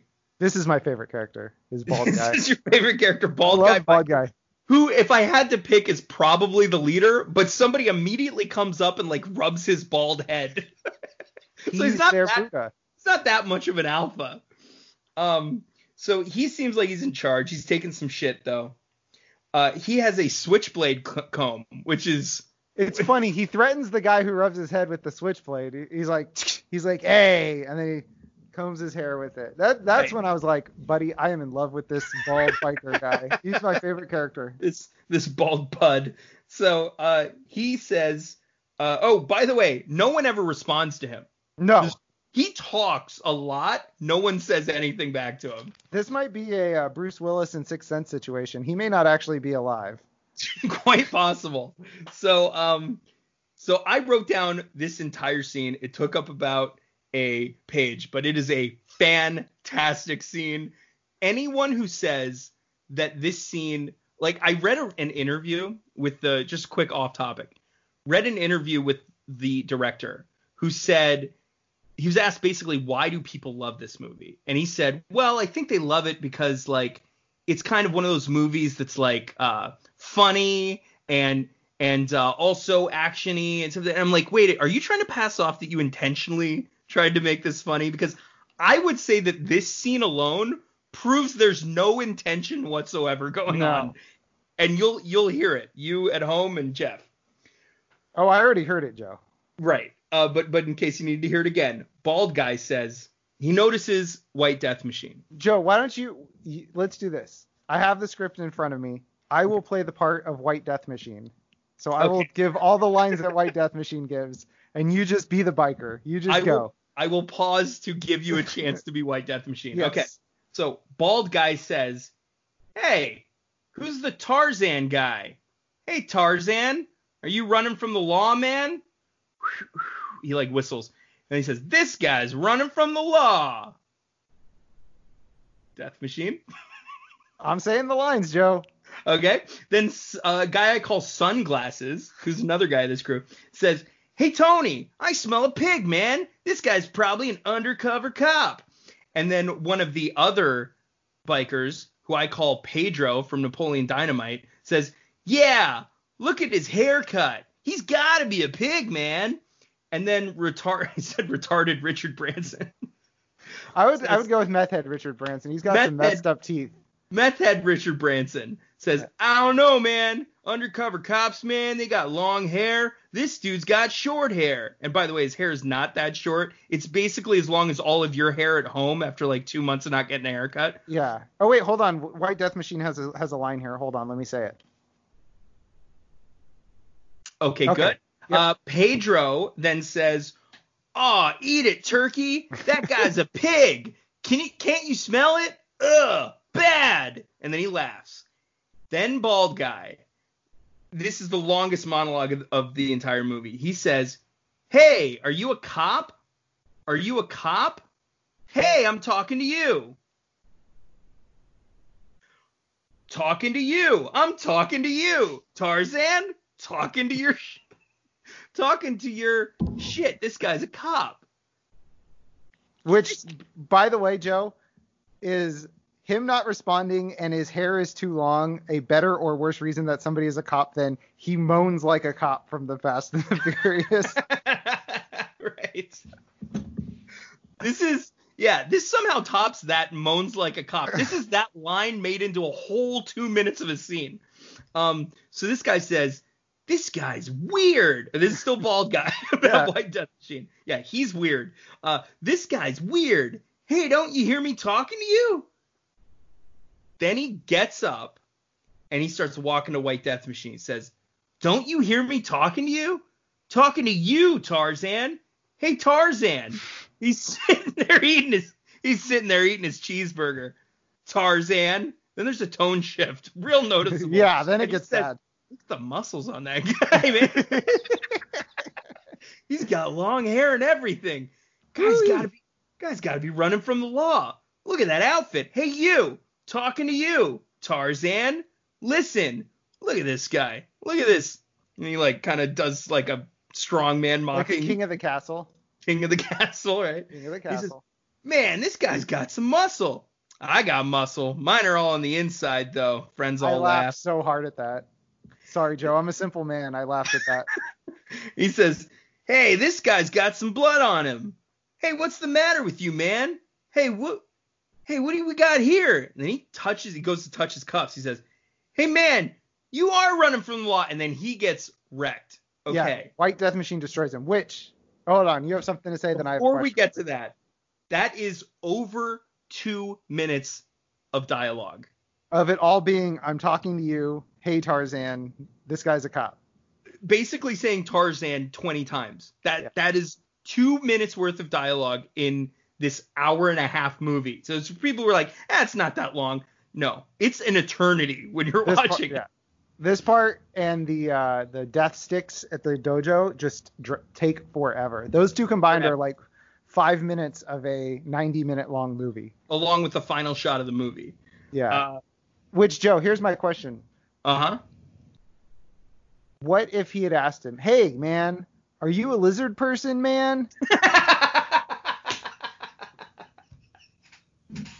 Because as we all know, if you ask somebody if there's a lizard person, they can't say no. They have to change the subject, which would... Right. Same if cops the same way. Yeah, dumb guy code says if you ask somebody if they're a cop and they are, they have to say yes. That's right. Or if they're a Tarzan. Yeah, it's all the same. So I just wanted to know if he was a lizard man. I'm talking to you, man. Are you a lizard man? Yeah, I almost want to read. Right? I want to read this whole scene with just lizard man. We'll do that off air, maybe. No, or maybe it'll be the bonus material. Ooh, okay. Patreon patrons only. Patreon patrons only get the Tarzan scene rewritten as Lizard Man. That's right. So White Death Machine goes insano mode, and he gets knocked down pretty quickly. Do you know? Yeah. He basically takes out Bald Guy, but the other two dudes tackle him. He gets really worked by these bikers, more so than an entire dojo worth of karate students. Yeah, and remember, this is the number one karate champion in the world. Yeah. At the time of this filming. Yeah, but the way he stands up, though, it's a very Billy Madison. Now you're all in big trouble. And then he gets worked. He gets worked over. But thank God there's more than one death machine in this movie. Asian Death Machine and Black Death Machine come to his aid. They come right through the door. And we get the song of the movie. Devil by the Door, the original motion picture song, Devil by the Door. Devil by the Door starts playing on the juke. And the biker gang gets its ass kicked. One of these dudes gets like thrown out into like a very conveniently cans. No, it was Pennzoil. Very conveniently cased stack of Pennzoil in a pyramid, just right outside the front door. Yeah, all these dudes are getting like thrown over the bar multiple times. Yeah, they get totally worked. They get worked. And then this is my favorite part. This might be my favorite scene, actually, because it's got a lot of great stuff. The diner owner follows White Death Machine as they're all escaping and like has the pamphlet. You forgot the pamphlet. You'll never find God this way, Tarzan. It's such a bizarre end to that scene. You just watch this guy like beat up a bunch of bikers. And hey, wait, you forgot this pamphlet. I wonder if they actually went to a real diner owner and he was trying to proselytize everybody, and that was him actually being like, hey, none of the cast and crew took the pamphlets with them. Right. You think they were listening to me while I was talking to him about our Lord and Savior Jesus Christ? And giving away free burgers? That guy's a cool character. I like this. I like proselytizing diner owner. He's pretty great. He's a great, unintentionally hilarious character. So then Death Machine. We're back at Death Machine. Mm-hmm. And this is, by the way, the part where the term violence gets real loose. Yes. Because they're like, no violence. And yes. The definition of violence gets real loose right here. Yeah, the worst scene is about to happen. We had the best scenes. This is now the worst scene about to come up. So, Death Machine, Asian Dragon Lady. First, we need to preface it. She is playing chess alone. Okay? And she wants Mr. Liu First, she sees White Death Machine comes back. She's very relieved. And she wants Mr. Liu to convince Nathan Adams alone, on his own, to step down. And she wants him to do it non-violently. With no violence. They need leverage, but no violence. But they need leverage, and he does have a daughter. Yes. So, Joe, do they kidnap the daughter? Uh-oh. So, we flash to the daughter's apartment, dorm room. It's an apartment in college. It's like an off-campus apartment. Yeah. Kind of like looks like a studio. And the daughter is talking to her dad, Mr. Adams, about school, about boys. Very innocent conversation. Whatever. She hangs up. Which, hold on, in this conversation, she is putting way too much pressure on herself. Way too much pressure. Because she thinks if she fails her first semester of college, it's going to be front page news. Well, she thinks her dad is going to, quote, throw himself out of a window. Well, because of the headline. She said, I can see it now. Bank president's daughter fails first semester of college. Have you ever seen a headline? Well, bank vice presidents, not the president. Yeah. It's like, girl, lady, put a little less pressure on yourself, okay? I just saw on CNN the other day a manager of a Wendy's, his daughter dropped out of college. And my God, Joe. He was not happy about it. Yeah, national news. Yeah. Front page news. We got an epidemic. Not even president's daughter fails out of college, just fails the semester. Semester, yeah. She's still there. She's still in college. She has time to make it up. She could still end up with a good GPA even. She is not there on a scholarship. No. Dude's paying for this. Yeah, she's not there on a scholarship because apparently she just leaves her door wide open. Correct, yeah. But no one deserves this because she hangs up the phone and the death machines. Are you sitting down? They break in, they knock her out. They start to disrobe. Black Death Machine takes his jacket off. And White Death Machine. And Bosley is also there. Oh, he takes the pictures. Liu has a camera, and he's snapping pictures. So, what were you going to say something? I was just going to say, very loose definition of no violence here. So at this point, it could be anything. Kind of. There's warm. There's a feeling in your stomach, but it's not fully realized yet. At this point, I'm going, okay, you know what? Maybe they just took off the jackets because they're going to be there a while. They're holding her for ransom. I'm like, maybe I'll give the Death Machine. I'm like, I know Black Death Machine. He wouldn't do this. Black Death Machine wouldn't do this. No. He's he's been my neighbor for a long time. Very quiet guy. I know he wouldn't do this. White Death Machine, different story. I don't personally think they should hang out, but yeah.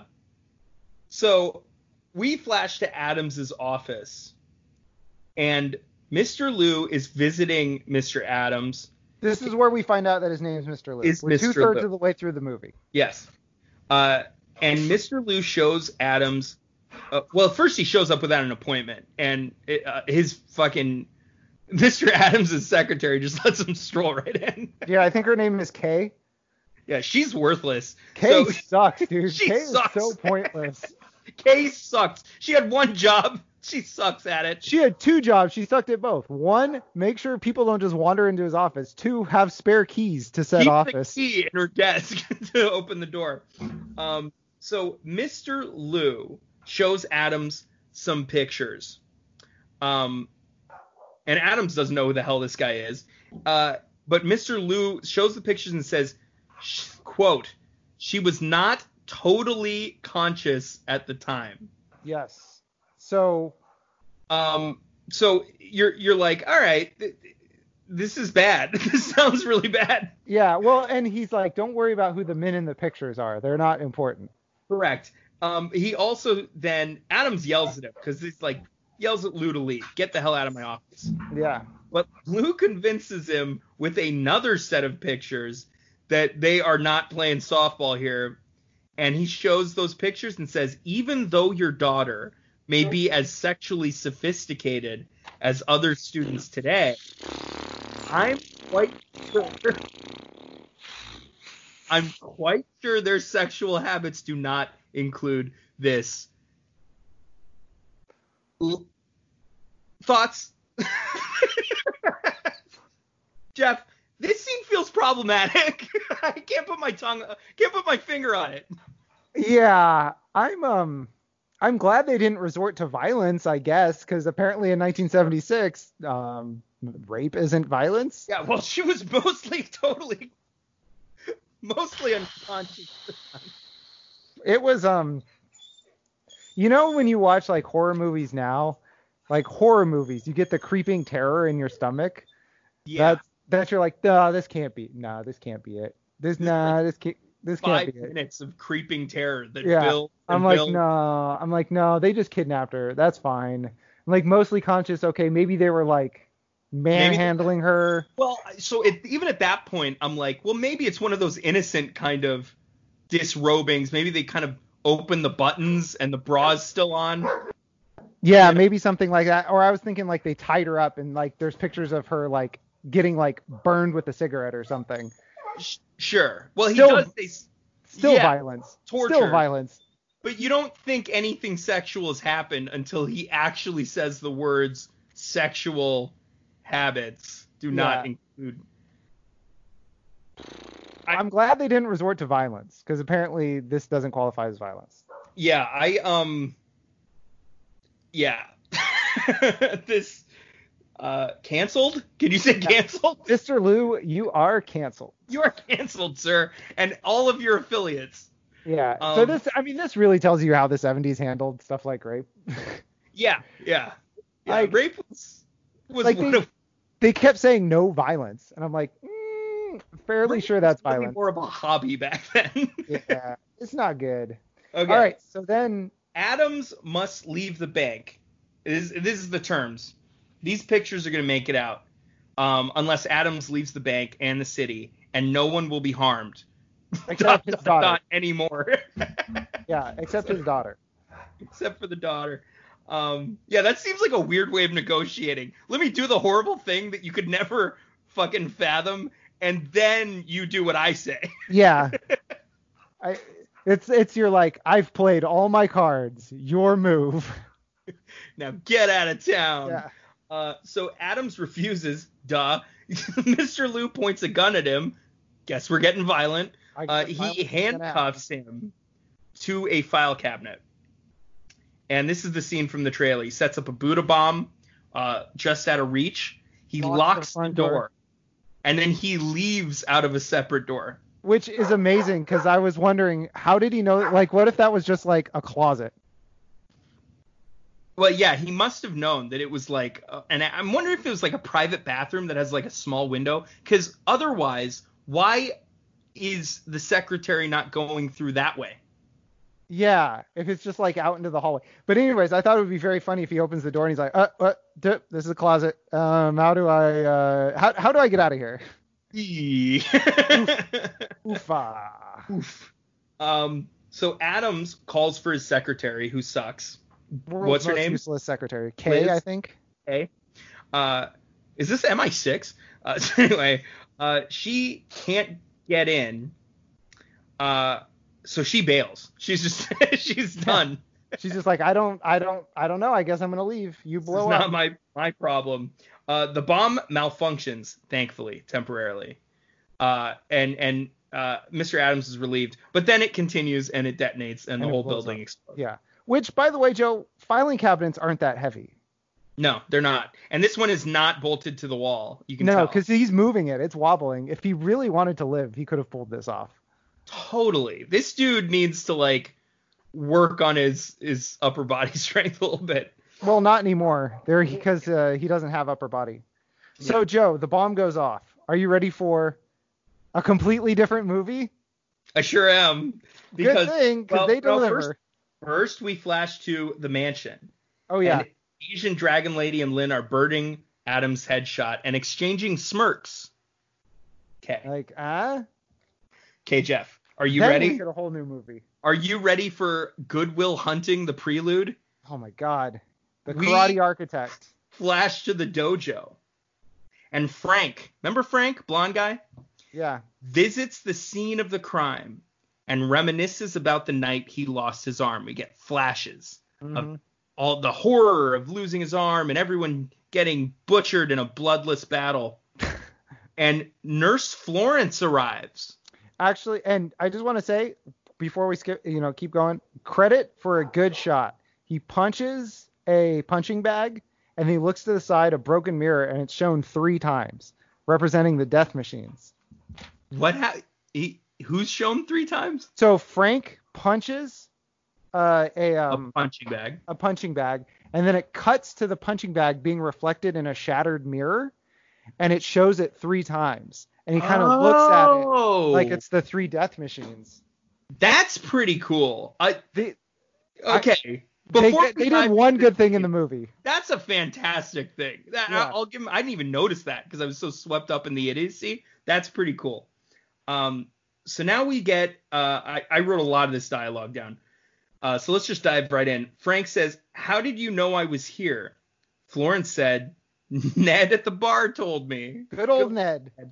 Our favorite character in this movie so far. We haven't seen. Frank says, "It's my lunch hour." By the way, they had an hour for lunch at hourly work. He's the student at a bar back. Yeah, he's just a bar back. He probably works 5 hours. That is fantastic if they got an hour back. We are getting screwed in the 2010s. Hey, we got to re-strengthen unions. He's part of the bar back union. The service union.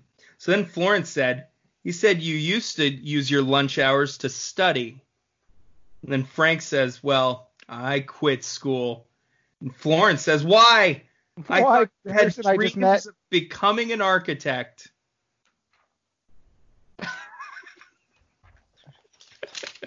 This is guy who had his hand cut off. Okay. This is like a random nurse. This is like Misery levels of just like, you are now mine, and I will take you to be mine, and I will hear nothing else. This is just a random nurse who helped him. Yeah. What's that that meme of the girl with the crazy eyes? Oh, overly attached girlfriend, overly attached nurse. Yeah, this is overly attached, not even girlfriend yet. Yeah.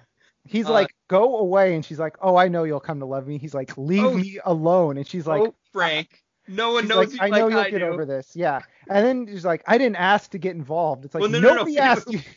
Wait a minute, I have that scene. So Nurse continues to try to get Frank to let his guard down, right? And Frank says, "Look, I'm sorry." Florence says, "I'm the one who's sorry for getting involved." And then Frank says, "You don't know how it is for me." And Florence says, "I know how it is, Frank." And Frank says, "No one asked you to go." And she says, "What? Get involved?"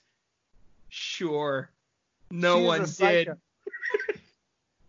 Then there's a pause. She is an absolute lunatic. She says, "Look, I won't be bothering you anymore. Goodbye, Frank." She starts walking away. Then she says, "Aren't you even going to call me back?" You've shown no interest in this woman. She shows up. He's like, "Go away." She's like, "Oh, I see the game we're playing here." He's like, "Please leave me alone. I went through a traumatic experience." She's like, "Playing hard to get. Takes 2 to tango." Yeah. And he's like, "I need you to leave." And she's like, "Fine, I'll leave." And then she stops like, "Aren't you going to stop me?" It's like, "No." Frank says, "Wasn't thinking about it." Yeah. Florence says, "I can see it's going to take some time getting used to you." He's like, "I see it's going to take a restraining order to get away from you." Frank says, "Why would you even want to try?" Florence says, "I don't know. Maybe by the time I get used to you, you'll be used to yourself." And Frank says, "That's it." That line got him. He says, "Would you like to come over to the bar for some coffee? Maybe the waiter isn't friendly, but the coffee's pretty good." Florence says, "Is it a nice bar? Jeff, is it a nice bar?" Smash cut, topless bar. It's a titty bar. Smash cut. Just an amazing. And it's and the music is this like old time like piano. Yeah. But the music is coming out of the jukebox because the jukebox is a big part of the scene multiple times. It's the spark that lights the fire at Ted's bar. It is the broken windows policing in this bar. Correct. So by the way, this is their first date. Florence does bar piano music. So Florence does not look happy. Because he's on the clock. Here are some potential reasons why. 1, she's in a titty bar. 2, her boyfriend is on the clock during the date. 3, her boyfriend is a major mope. And 4, she's in a titty bar. So, Joe. Yeah. Well, we get the patron who says he's seen better entertainment at the zoo because he complains about beer being $1. Before that, Nurse Florence, subtly hints that she wants Frank to quit. Yes. She says, "Do you like working here?" He's like, "Well, no, I got one hand. What do you want from me?" Frank doesn't get it. He's like, "Yeah, it's all right." It's okay. So that's when Sharon the stripper asks Frank for change. By the way, what is this girl's life about? She's dancing topless to piano music in the middle of the day. How great would it be if they went Inception style, into her story? 20 minutes into her story, and then back out to Frank. Because I just want some insight into what's going on with her. So Ned sits down and has a chat with Florence. Hold on. Okay. Where does Ned send Frank? To the back to get some kegs? Some cases of beer. Joe, have you ever carried a case of beer? Yes. Like a 24 pack? Oh, yeah. How many hands did you need to carry that? 1 if I'm feeling buff, 2 if I don't. How many hands does Frank have? He has 1. And he just got out of the hospital. I don't think he's feeling very buff. Ned is sadistic. Yeah, that's a good point. I mean, he's not using the dolly. There's no dolly in this scene, right? He carries it with, this is where it's clearly, he doesn't even try. A fake hand. He doesn't even try to pretend like it's a fake hand. But it's not a hook, remember. It's a prosthetic hand. It's a glove. And when he sat down with Florence, he was like, "Sorry, I had to move some cases." So this is something that Ned's just like, hey, one hand. Hey, Stumpy, just go move some beer around. I want something to laugh at. Yeah, dude, what do you think I keep you around here for? You're a hothead. You're a hothead. Hair. Yeah. Your mopey attitude. Yeah. Go waddle back to the back and finagle a case of beer for me. Yeah, while you're at it, why don't you carry a keg out here? I want to see that too. Yeah. I want to see you roll a keg out here. So Ned, but he's also worried about Frank since the accident. He's been concerned. His mood isn't what it used to be. Yeah, and he talks to Florence. He's like, "Oh, you were the one on the phone, huh?" So I guess Ned just gives out random information about his employees over the phone. That's a good point. And because she's like, "Oh, you're at this dojo. You wanted to be an architect. What happened?" It's like Ned told her all this stuff. Like, how lonely is Ned? Dude, for sure. What is Ned up to? Can we get 20 minutes on him? He's probably just sitting in the back with pictures all over his wall. Yeah, let's incept into Ned. So Florence is insecure about their relationship. I wonder why. What relationship? Right. Ned says, "Oh, don't worry," because she's thinking he's going to go after Sharon the stripper. He's like, "Oh, I wouldn't worry about that." Sharon's a moron. Sharon's terrible. And he's like, "Hey, Sharon, you're the worst." He's like, "I know." Can I have some change? So the jukebox is broken. It stops working. An old man in the sea bar patron gets mad about it. And the beer sucks, so drunk guy wrecks the bar over it. This is exactly what happens is he's like, "Hey, this doesn't work. This isn't working right." And Ned's like, just bang on it a little bit. And then we get a minute of him just like whacking on this. Yeah. And then Ned offers to give him his change back. And he says, well, I want $1 for the beer too, because it sucks. And he says, now, wait a minute. Can't do that. I'm running a business. Yeah. And drunk guy just rears back and clocks him. Just wallops Ned. Poor Ned, man. Wallops Ned, smashes everything. His friend at the pool table starts smashing stuff. Just like chucking pool balls at Frank, who's done nothing so far. And then he knocks out Frank cold on the bar.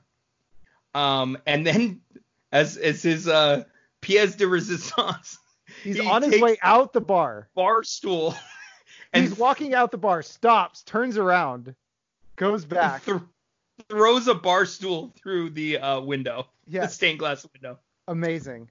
And the shot of Frank, it looked like the water was shooting out of his nose. That was the only final note. Yeah. Yeah, or like out of his mouth. It's kind of like it was an artistic looking shot. Like they meant for it to be that way. Whoever directed this movie, inside the movie, had a little bit of chops. Right. Yeah. Yeah. Or maybe it was like the assistant. You could just like, all right, you get 2 scenes to work with. That's it. Yeah. And then we get the beginning of the Top Gun sex scene. Well, we get that was the final straw for Nurse Florence. Yeah. After seeing him get knocked out cold with one punch, now she has to have him. Yeah. Physically. So weird. So she gives him some smelling salts and they get down to business. We get the silhouette kissing scene, the Top Gun scene. And that lasts about 2 seconds because it dissolves into an immediately unhappy Florence, like noticeably unsatisfied. Yeah, and Frank is buttoning up his shirt with one hand. With his one hand. Florence wants to know where this relationship is headed. Dude, you were his nurse. You tracked him down. Him into sex. You are insane, lady. There are 3 characters in this movie called death machines, and you are the craziest person in this movie. Oh God, I have like a headache. I'm laughing so hard. So Florence, I wrote this down. Florence says, "Where do we go from here?"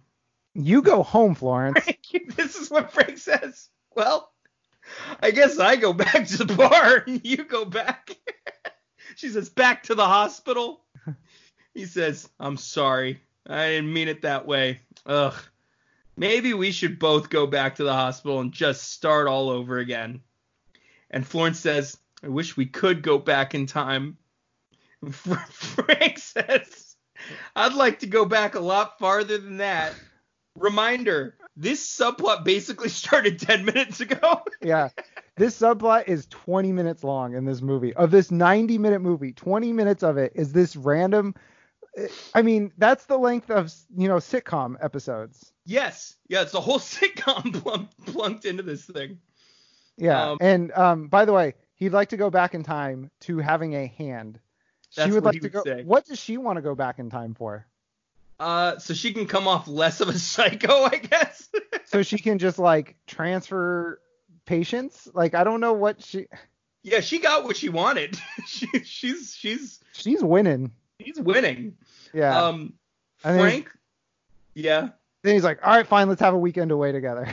Yeah. Well, so Frank laments not killing those death machines when he had the chance. He had no chance. He stood around like a goober while they slaughtered like 30 guys and then got his hand cut off. When was his chance? Yeah. So Florence's solution to getting his mind off of this is that they should take a vacation somewhere, maybe to the beach. And Frank says, I got enough money for food, gas, maybe a movie or two, and a motel. Florence says, is it a nice motel? I said, what do you think? When his entire money pile is like 1, maybe 2 movies, I don't think we're looking at a good motel here. Yeah, when he's speaking of confidently about how he has enough for food and gas, I don't think this is going to be anything above Motel 6 level. No. Joe, I got a question for you. I would like you to just picture yourself. So you're out doing whatever, and you're involved. You're the victim of a crime, okay? Yeah. And then you end up in the hospital. You're nursed back to health. You're transferred at some point to another hospital. Okay. You go about your day. Mm-hmm. And then the nurse from the first hospital you were there for like a day just like shows up at your studio. Are you taking her on vacation like 3 hours later? I think I immediately jump out the window. I'm terrified at that point. You mean the nurse that was like pestering me about my Nurse Florence comment? Yes. But she just shows up and he's like, all right, let's go on vacation. I'm going to spend all my money on vacation with you. Yeah, I run. I run so far away. Yeah. But no, he's going to give it a chance. Because basically negging her for 10 minutes hasn't worked. He's going to take psycho. Her.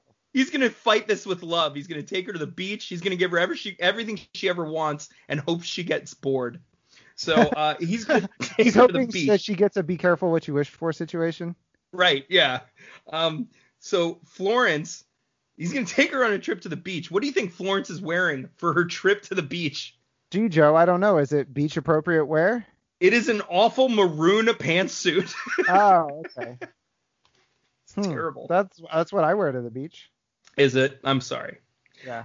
So flashback to this might end the podcast. So stay tuned. We flash back to the death. I didn't want it to be this way. I didn't want to get involved this way. No one asked you to get involved, Jeff. You did. Except for me. Involved. So Deathman Sheen, we're back there, and Asian Dragon Lady tells Mr. Liu to bring the death machines to meet Mr. G. Remember him? Yeah, remember him? Remember whole Mr. point G? Of this movie? That was like 3 movies ago. Yeah. He's landing at the airport / airstrip in the middle of nowhere. Lot. And Asian Dragon Lady hints that they should kill him. Oh, no. Because she thinks Mr. G might have the same idea about them. Which he does. Would he? What is the long-term business plan here? To kill the only guy in town who will give them assassination contracts. Yeah, she sent this. This is apparently not a town with anybody else doing anything criminal. Which, Joe, we have to remember, murder is not a crime, so even they are not doing anything criminal. Well, they've raped a girl at this point. Oh, that's true. Okay, never mind. Never mindsies.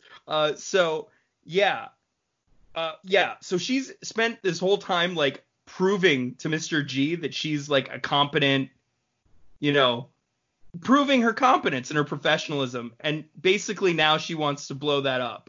Yeah, she's like, let me prove to you that I deserve these contracts. She proves she deserves these contracts. She's going to get paid for it. And then she's like, let me just murder my only connection to further payment. Right. Terrible plan, really. Oh, wait, actually, you know what, Joe? The smoking man at the beginning did say that this was just a test run to see how they operate. Yes. So maybe this was it was never about the contracts. It was just seeing how the death machines work. Well, I have to question why even do the payment or like the weird kind of. Yeah, that part's weird. Like I don't know. Joe, I'm starting to think that they just wrote this movie and never did a second draft of the script. I think so too. So Frank spots the death machines while driving to the beach with Florence, and he kicks Florence out of the car. He pulls over. He's like, get out.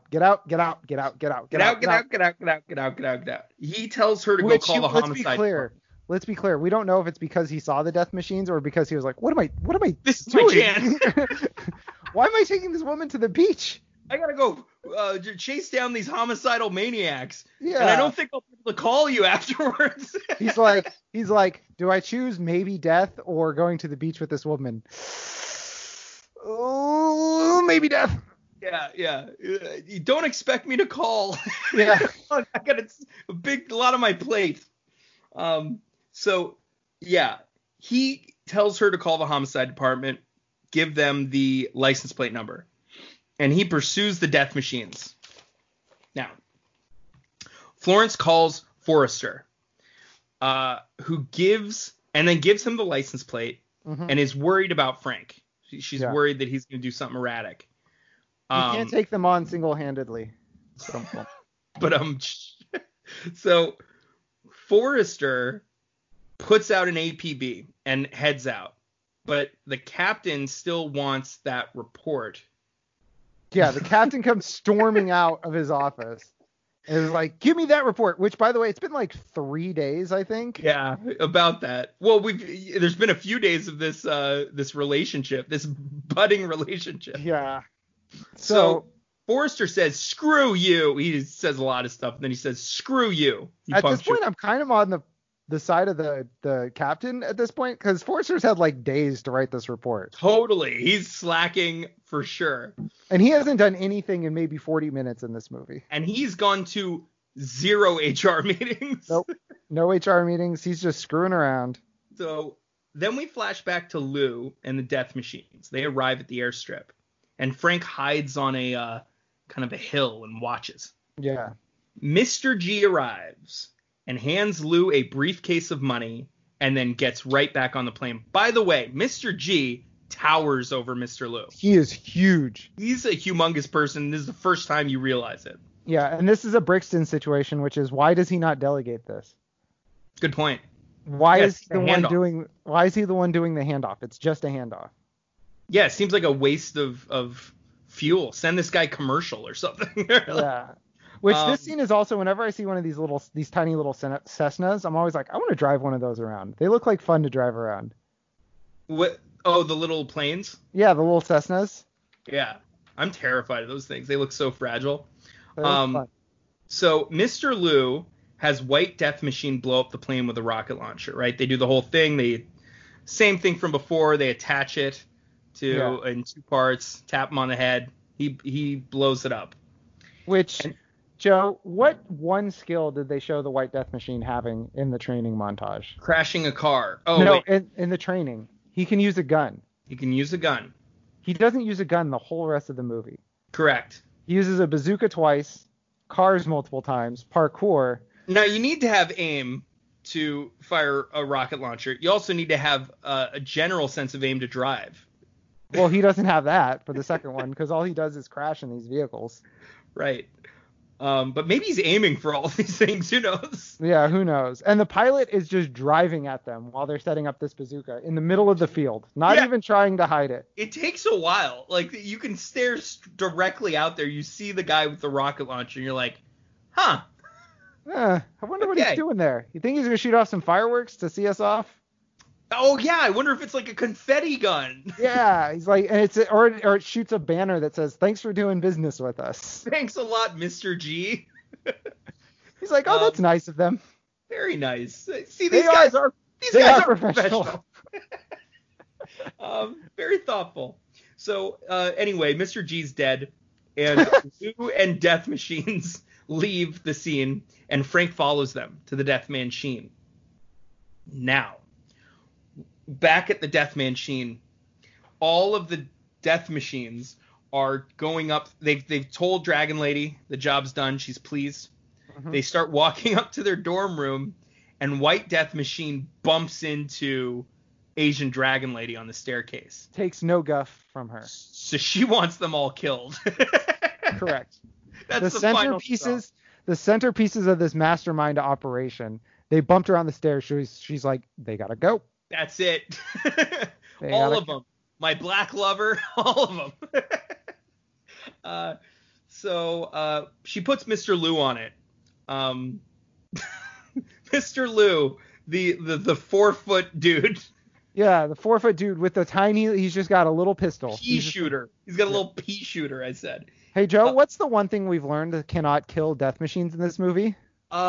Apparently normal Glock bullets can't, so I'm assuming pea shooter bullets can't either. Okay. And I assume that Mr. Lou knows this. You'd assume so, yeah. Okay. Yeah. All right, I'm just making sure. Action. I'm just making sure. So we hear 3 shots off screen. And, oh boy, did Mr. Lou pull it off? Did he do it? Frank? I don't think he did. Well, we'll find out. So Frank begins the longest descent up a front entry stairway that I've ever seen in my life. I've watched so many shitty movies. This is insane how long this is. He is 5 to 6 feet away from the door. Okay? That's where he starts. Yes. He starts walking, and then it cuts back. It's like cutting to shot of the door, point of view, and then back to him, like from the point of view of the door, basically. And it's like he's moving backwards. I don't understand. It's so weird. Not at the door. Frank eventually opens this door. No, wait. First, Frank gets into the house. He opens the first door, and then we begin the slow ascent up the staircase. The second set of stairs, yes. Which, by the way, such a ripoff of Psycho. It's if you watch Psycho back to back with this is they just ripped off Psycho. This movie's basically Psycho, right? Basically the same movie. Same plot, almost. Same movie, yeah. So he gets up to the top and he opens a door at the end of the top of the hallway, or he's gonna go open it, and Asian Dragon Lady bursts out, okay? With a sword. With a katana. And she just starts hacking away at Frank and like moving him down the staircase. Not landing a blow, just like swiping at him, and he's moving and falling backward. Without falling down the staircase itself and cracking his head open. No, he's like slowly like moving with his hands and butt down the stairs. Joe, hand and butt. He's only got one hand. Hand and butt. He makes it out of the house. Asian Dragon Lady gives him a nice little slash on the back, which would suck, by the way. But then she goes in for the kill, and she gets shot to death by... it wasn't Frank, or it wasn't Forrester. The other Jared. Jared, yeah. So take that. Would they have been able to save his life if they were doing paperwork? Huh, Mr. Green? Captain Green? So. Although now they got a whole bunch of other paperwork because they've just shot a minority at her home. I don't think they're going to do that paperwork, Joe. I don't think so either. Forrester begins his slow... It's hard to explain here. So Forrester enters the house. You think the scene's done. It's now... everyone's dead. Slow ascent up the stairs. Yep. Unbelievable scene. Which he just wanders into this house. Right. Doesn't he need a warrant? Or I guess somebody getting killed outside is probable cause. Probable cause for something fishy. Well, you know what? You know what you need to do to get a warrant, right? What? Paperwork. Oh yeah. You know what he's not going to do? No paperwork. Not in Forrester's book. It's not his game. Nope. And so he eventually discovers a dead Mr. Liu. No death machines. Wait, the 4-foot tall guy with a gun didn't kill the bulletproof death machine? Like a 6-shooter. Yeah. No, he's dead. Apparently was shot 3 times. Hey, gotta make sure. Where are the death machines, Jeff? Not at the airport, that's for certain. They're at the airport. And doing a Bee Gees strut, baby. They're doing a Bee Gees strut, and they're collecting tickets for a flight. Question. Yes. This is 1976. Yes, that's a statement. This is before the internet. Uh-huh. To get a plane ticket back then, you had to be able to talk.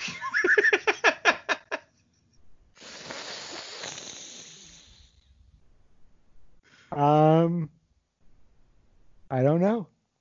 I got nothing, their intermediaries are dead, okay? Florence did it for him. I'm just going to leave you. Florence has been a secret agent. I'm going to leave you with that. So, our film leaves us with a long still of all 3 death machines dressed in snazzy outfits. This lasts 1 minute and 30 seconds. And again, if you think that's a short amount of time, I implore you to check it out. This is forever. It was enough time for me to get up, check the Roku stick on my TV. Everything was fine. I thought the video crapped out. I went back I'm like in awe. What is going on here? Make it back to the couch. And then finally, the end. The end. Which, Joe, the end, question mark? Exclamation point. So, you know the scene at the beginning with the smoking man? Yes. That scene was added and it was added as is because they were hoping there could be a sequel, and then they would cast that character. So they made this movie. Cliffhanger. They made this movie, and they were like, yes, people are going to want more of this, and went back and added that scene. Well, Ron Marchini was a star. People want more Ron. The Marchini Cinematic Universe. Yeah. Here's a fun thing. I'm just going to include this. I read an article, an interview on Medium with I wonder if I can pull it up. It was with the dude who directed it. And hold on. So anyways, while Joe pulls that up, Death Machines, 1976. If you want to be flabbergasted, I would say check it out. It's only an hour and a half. It's on YouTube for free. If you want to see the insanity, go for it. I think YouTube lets you watch things on 1.5 speed, so maybe do that. Only kill an hour with it. Totally, yeah. Okay, so I want to read some of this because I think it's gonna blow you away, and it's gonna be really quick. So this is part of a interview with, or actually no, this one's just a breakdown of the film itself. Or the career of Ron Marchini. It says, following Murder in the Orient, which was his first film, Marchini did his first of 2 great films with the recently rediscovered genre filmmaker Paul Chiariazzi, Death Machines. The synopsis of the film on IMDb is as such. An evil Oriental dragon lady injects 3 martial arts fighters with a serum that turns them into zombie-like assassins, and she sends them out against her enemies. Marchini is one of the 3 Death Machines, the zombie-like assassins mentioned above. He is credited as White Death Machine, and is part of the trio of assassins comprised also of Black Death Machine and Asian Death Machine. Chiariazzi would later cast Marchini again, as he was, quote, extremely impressed with Marchini as both an actor and as a martial artist. No. In fact, I had a chance to speak with Paul on one of my podcasts, and a bit more afterwards, he raved about Ron and basically insisted that I watch Ron's entire catalog once I had the chance. He had no lines, no emotions. All his karate was going, yeah, yeah, yeah, like 8-year-old. Not even good at screaming. I wish I had somebody who loved me as much as that guy loves Marchini. Paul Chiariazzi. Because we should all have a director like Paul Chiariazzi in our lives. Somebody just egging me on because, good God, he didn't do anything, and the guy just has nothing but good words for him. He gave him no lines. Yeah. There are, what would you say, 7 main characters in this movie? There's the Death Machines, Bosley, Dragon Lady, Frank, and Forrester. I would call the main characters. What about Florence? No, dude, Florence. She's not a main character to you? Not a main character. She's supporting character. Okay. Maybe. Yeah, I guess so. And 3 of them don't have any. Wait, did you say Mr. G? Mr. G's not a main character. Mr. G is a humongous character in this movie. I think of main characters as people that are there that are important from the beginning to the end. And Mr. G just disappears for 40 minutes. Okay, because we have to make room for Frank. But it is arguable Mr. G has more screen time than Frank. Well, I mean, if we're going by pure screen time, then screen time, lines, then Jerry is like a main character. Pivotal plot points. If we're going by number of lines, then Tarzan, the biker guy, is just like the biker guy he has to be a main character. Yeah, he's the main character of this movie. He is the Death Machine. Oh my God, Jeff. Thoughts? I'm happy nobody they didn't try to inject feeling into this movie. They knew what it was. But they really did. Well, okay, actually you're right. I forgot about the 20-minute sub movie. But more what I was saying was I'm glad that the Death Machines weren't conflicted about what they were going to do, like Dom always was in all the Fast and Furious movies. They didn't give them souls. Yeah, no souls. No fathers, nothing. No fathers, no family, nothing. Yeah. Who are these guys? They're just random dudes they picked up. They're Death Machines.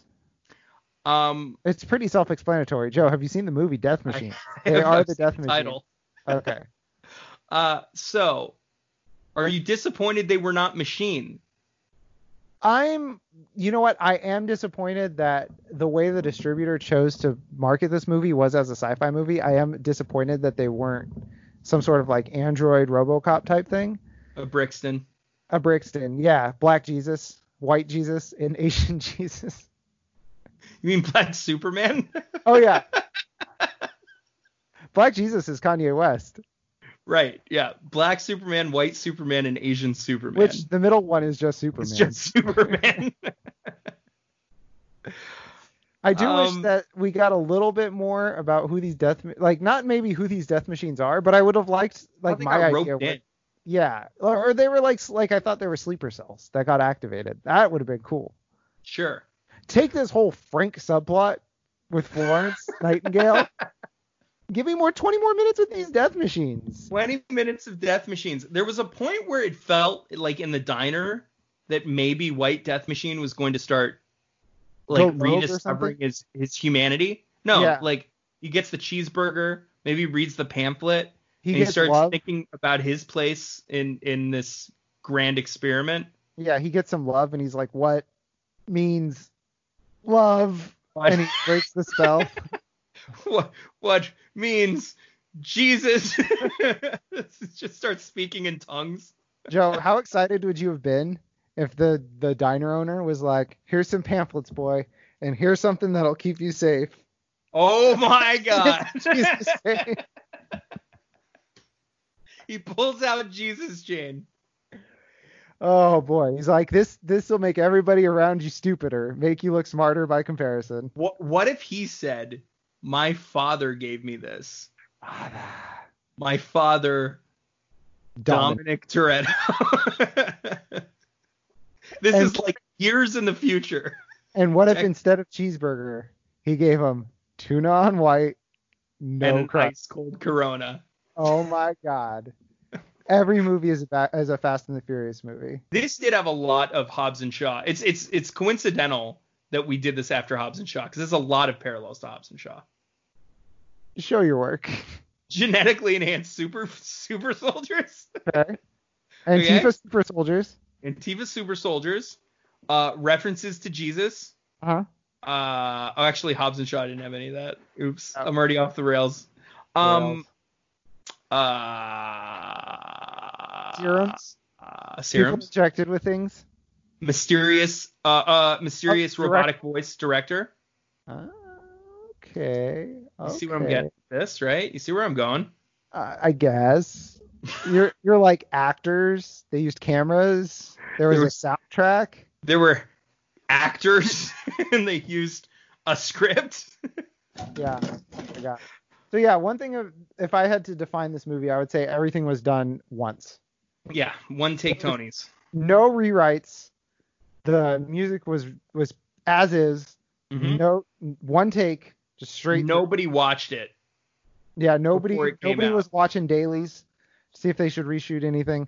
Like I said, they bought an hour and 33 minutes worth of film, and they used all of it. That's right. Shoot this 1 hour and 33 minutes, which actually they only bought 90 minutes of film, which is why they had to be paused on the guys for so long. Well, it may not even right. It may not even be an issue of only wanting to do it once or having only an hour and a half worth of film. Maybe it's just they only had $70K to work with, and so they could only rent these places out for the time they shot it. That's true. Well, I know the diner was actually a warehouse. I saw that. But then they're like in a park. Oh, yeah, I guess they're in a hospital. They're in a police station. Okay, so there are real sets. A mansion, which is probably just a mansion somebody owns. Totally. It's probably... Dude, that mansion had some shitty, like...